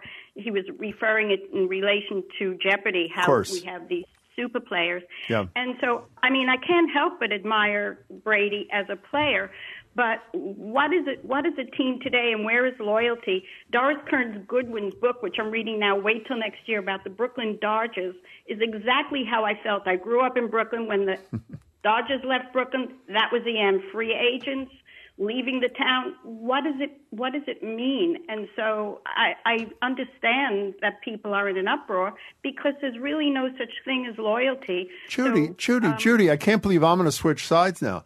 The guy gave 2 decades of his life to this team. We will never, neither we nor our children nor grandchildren will ever see a 2-decade span like this. I happen to think primarily because of Brady as opposed to Belichick. I know it's a big debate, not for today. You don't think he did enough for this community and this fan base? Betrayal. I see it as a marriage. Betrayal. You have a wonderful marriage, and then you go and have an affair with someone. Does that make your marriage... I love this. No, Judy, I'm not laughing at you. A lot of people feel exactly like you do. He's an adulterer. That he cheated on New England. Judy, that was a great call. Thank you much for the Listen to this. Call. This is from Rick. This is from Rick in the car. What's that? He better not come here to the studio actually or see us on Zoom because he says, I have never had the honor of meeting Jim and Marjorie, but in my mind, they have a striking resemblance to Tom and Giselle. Oh, yes, we do. meaning we're a man and a woman. That's the resemblance. That's about as far. I hate to disappoint you, Rick. That's about as far as it goes. I want to say something. Jim is very tall. No, when I had never seen Brady other than when I was on that sideline that one time. When he came to the Granite Telecommunications, is this fabulous thing every year that Baker's involved in, a lot of sports stars, where they raised millions for cancer stuff. Mm-hmm. David Ortiz came one year. The place went nuts. A lot of people have come. The year that Brady came, and you see him up close. Oh, my gosh. I mean, it was a little work there. There's no question. There was a little work done, but that's secondary. This is one fine-looking human being. He really is. Easy on the eyes. Kathleen from Hopkinton, thank you for calling. Hey, Kathleen, welcome. Hey, hi, guys. First time on. Oh, I have to disagree with Judy. Oh, my gosh. You cannot deny Brady's talent. You cannot deny that he was a team leader. Oh, my God. And he's from the University of Michigan, where we hail from. Holy cow. Greatest of all time. I wish him all the best. And the naysayers, jealousy, it's a bad thing. Let it go. Kathleen, that was beautifully put, too. And by the way, speaking of teammate, I have known none of this firsthand. It's just listening to sports reporters and others that cover the team. He supposedly, as the super of superstars, maybe the most recognizable current athlete in America. Is that possible? I would assume he is. I would imagine. Yeah. People say to the least player of the 53, I think it's 53 players. You've heard that over and over. That he is really, he's warm to. He says he reaches out to them when they come to the team. And obviously when he went to Tampa, it was the reverse. He reached out to all of his new teammates. So supposedly he's a really good teammate, which is a really good quality. And a really by the way, good, if that's true. Kathleen, thanks. And really inspires teammates. Well, I should say so. Yeah. Yeah. It's sort of like some people do in radio, for example. Exactly. Don't you think? Exactly. Yeah. But when he talks about giving it 100% to something, I mean, that's impressive. I mean, what's impressive about that? Well, you don't give 100% to what you do? Well, not you. That's a bad example. That's a really bad example.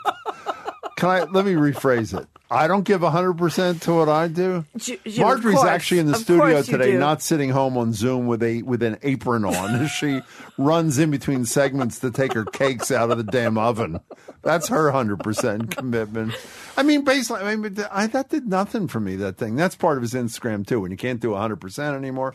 I mean, he's obviously, to his credit, he cared about something and he did it. But doesn't everybody most people who you respect, no matter what their job is, put their heart into their work? Well, I think maybe people do put their heart in their work. I'm not sure he puts 100% in for 22 years. Of course, most people haven't been to work in like 2 years, so that's another. It's another issue I haven't thought about very much. No, not Forgot at all. about that. Not at all. No, David, I don't focus on that at all, actually. It doesn't David bother in the me car, thank you for calling. Hey, David, what's up? Hey, guys. Hey. So here's my, or four if we're talking about Q-tips. Are we talking about Q-tips? No, Q-tips about a month ago. We'll get back to that in February. Oh, it is February. Go ahead, David. There you go. So anyway, I'm not from here. I've always been a Rams fan, and I was so glad to see the Rams beat the Buccaneers. Yep. But my thing is that I think Brady delayed this whole thing because it's a drama thing. He just wanted to eat it up, let it go a couple days. And my other point is, if Gronk was still playing for the Patriots, would he have thanked the Patriots in his 8,000-page, retirement speech this morning? I mean, it's just, I don't know. I think that he has done a disservice to all of the fans here, and to clean it up with a tweet afterwards is just. It's just BS. David, can I tell you something? In a moment of seriousness here, and Marjorie and I have treated this somewhat lightly.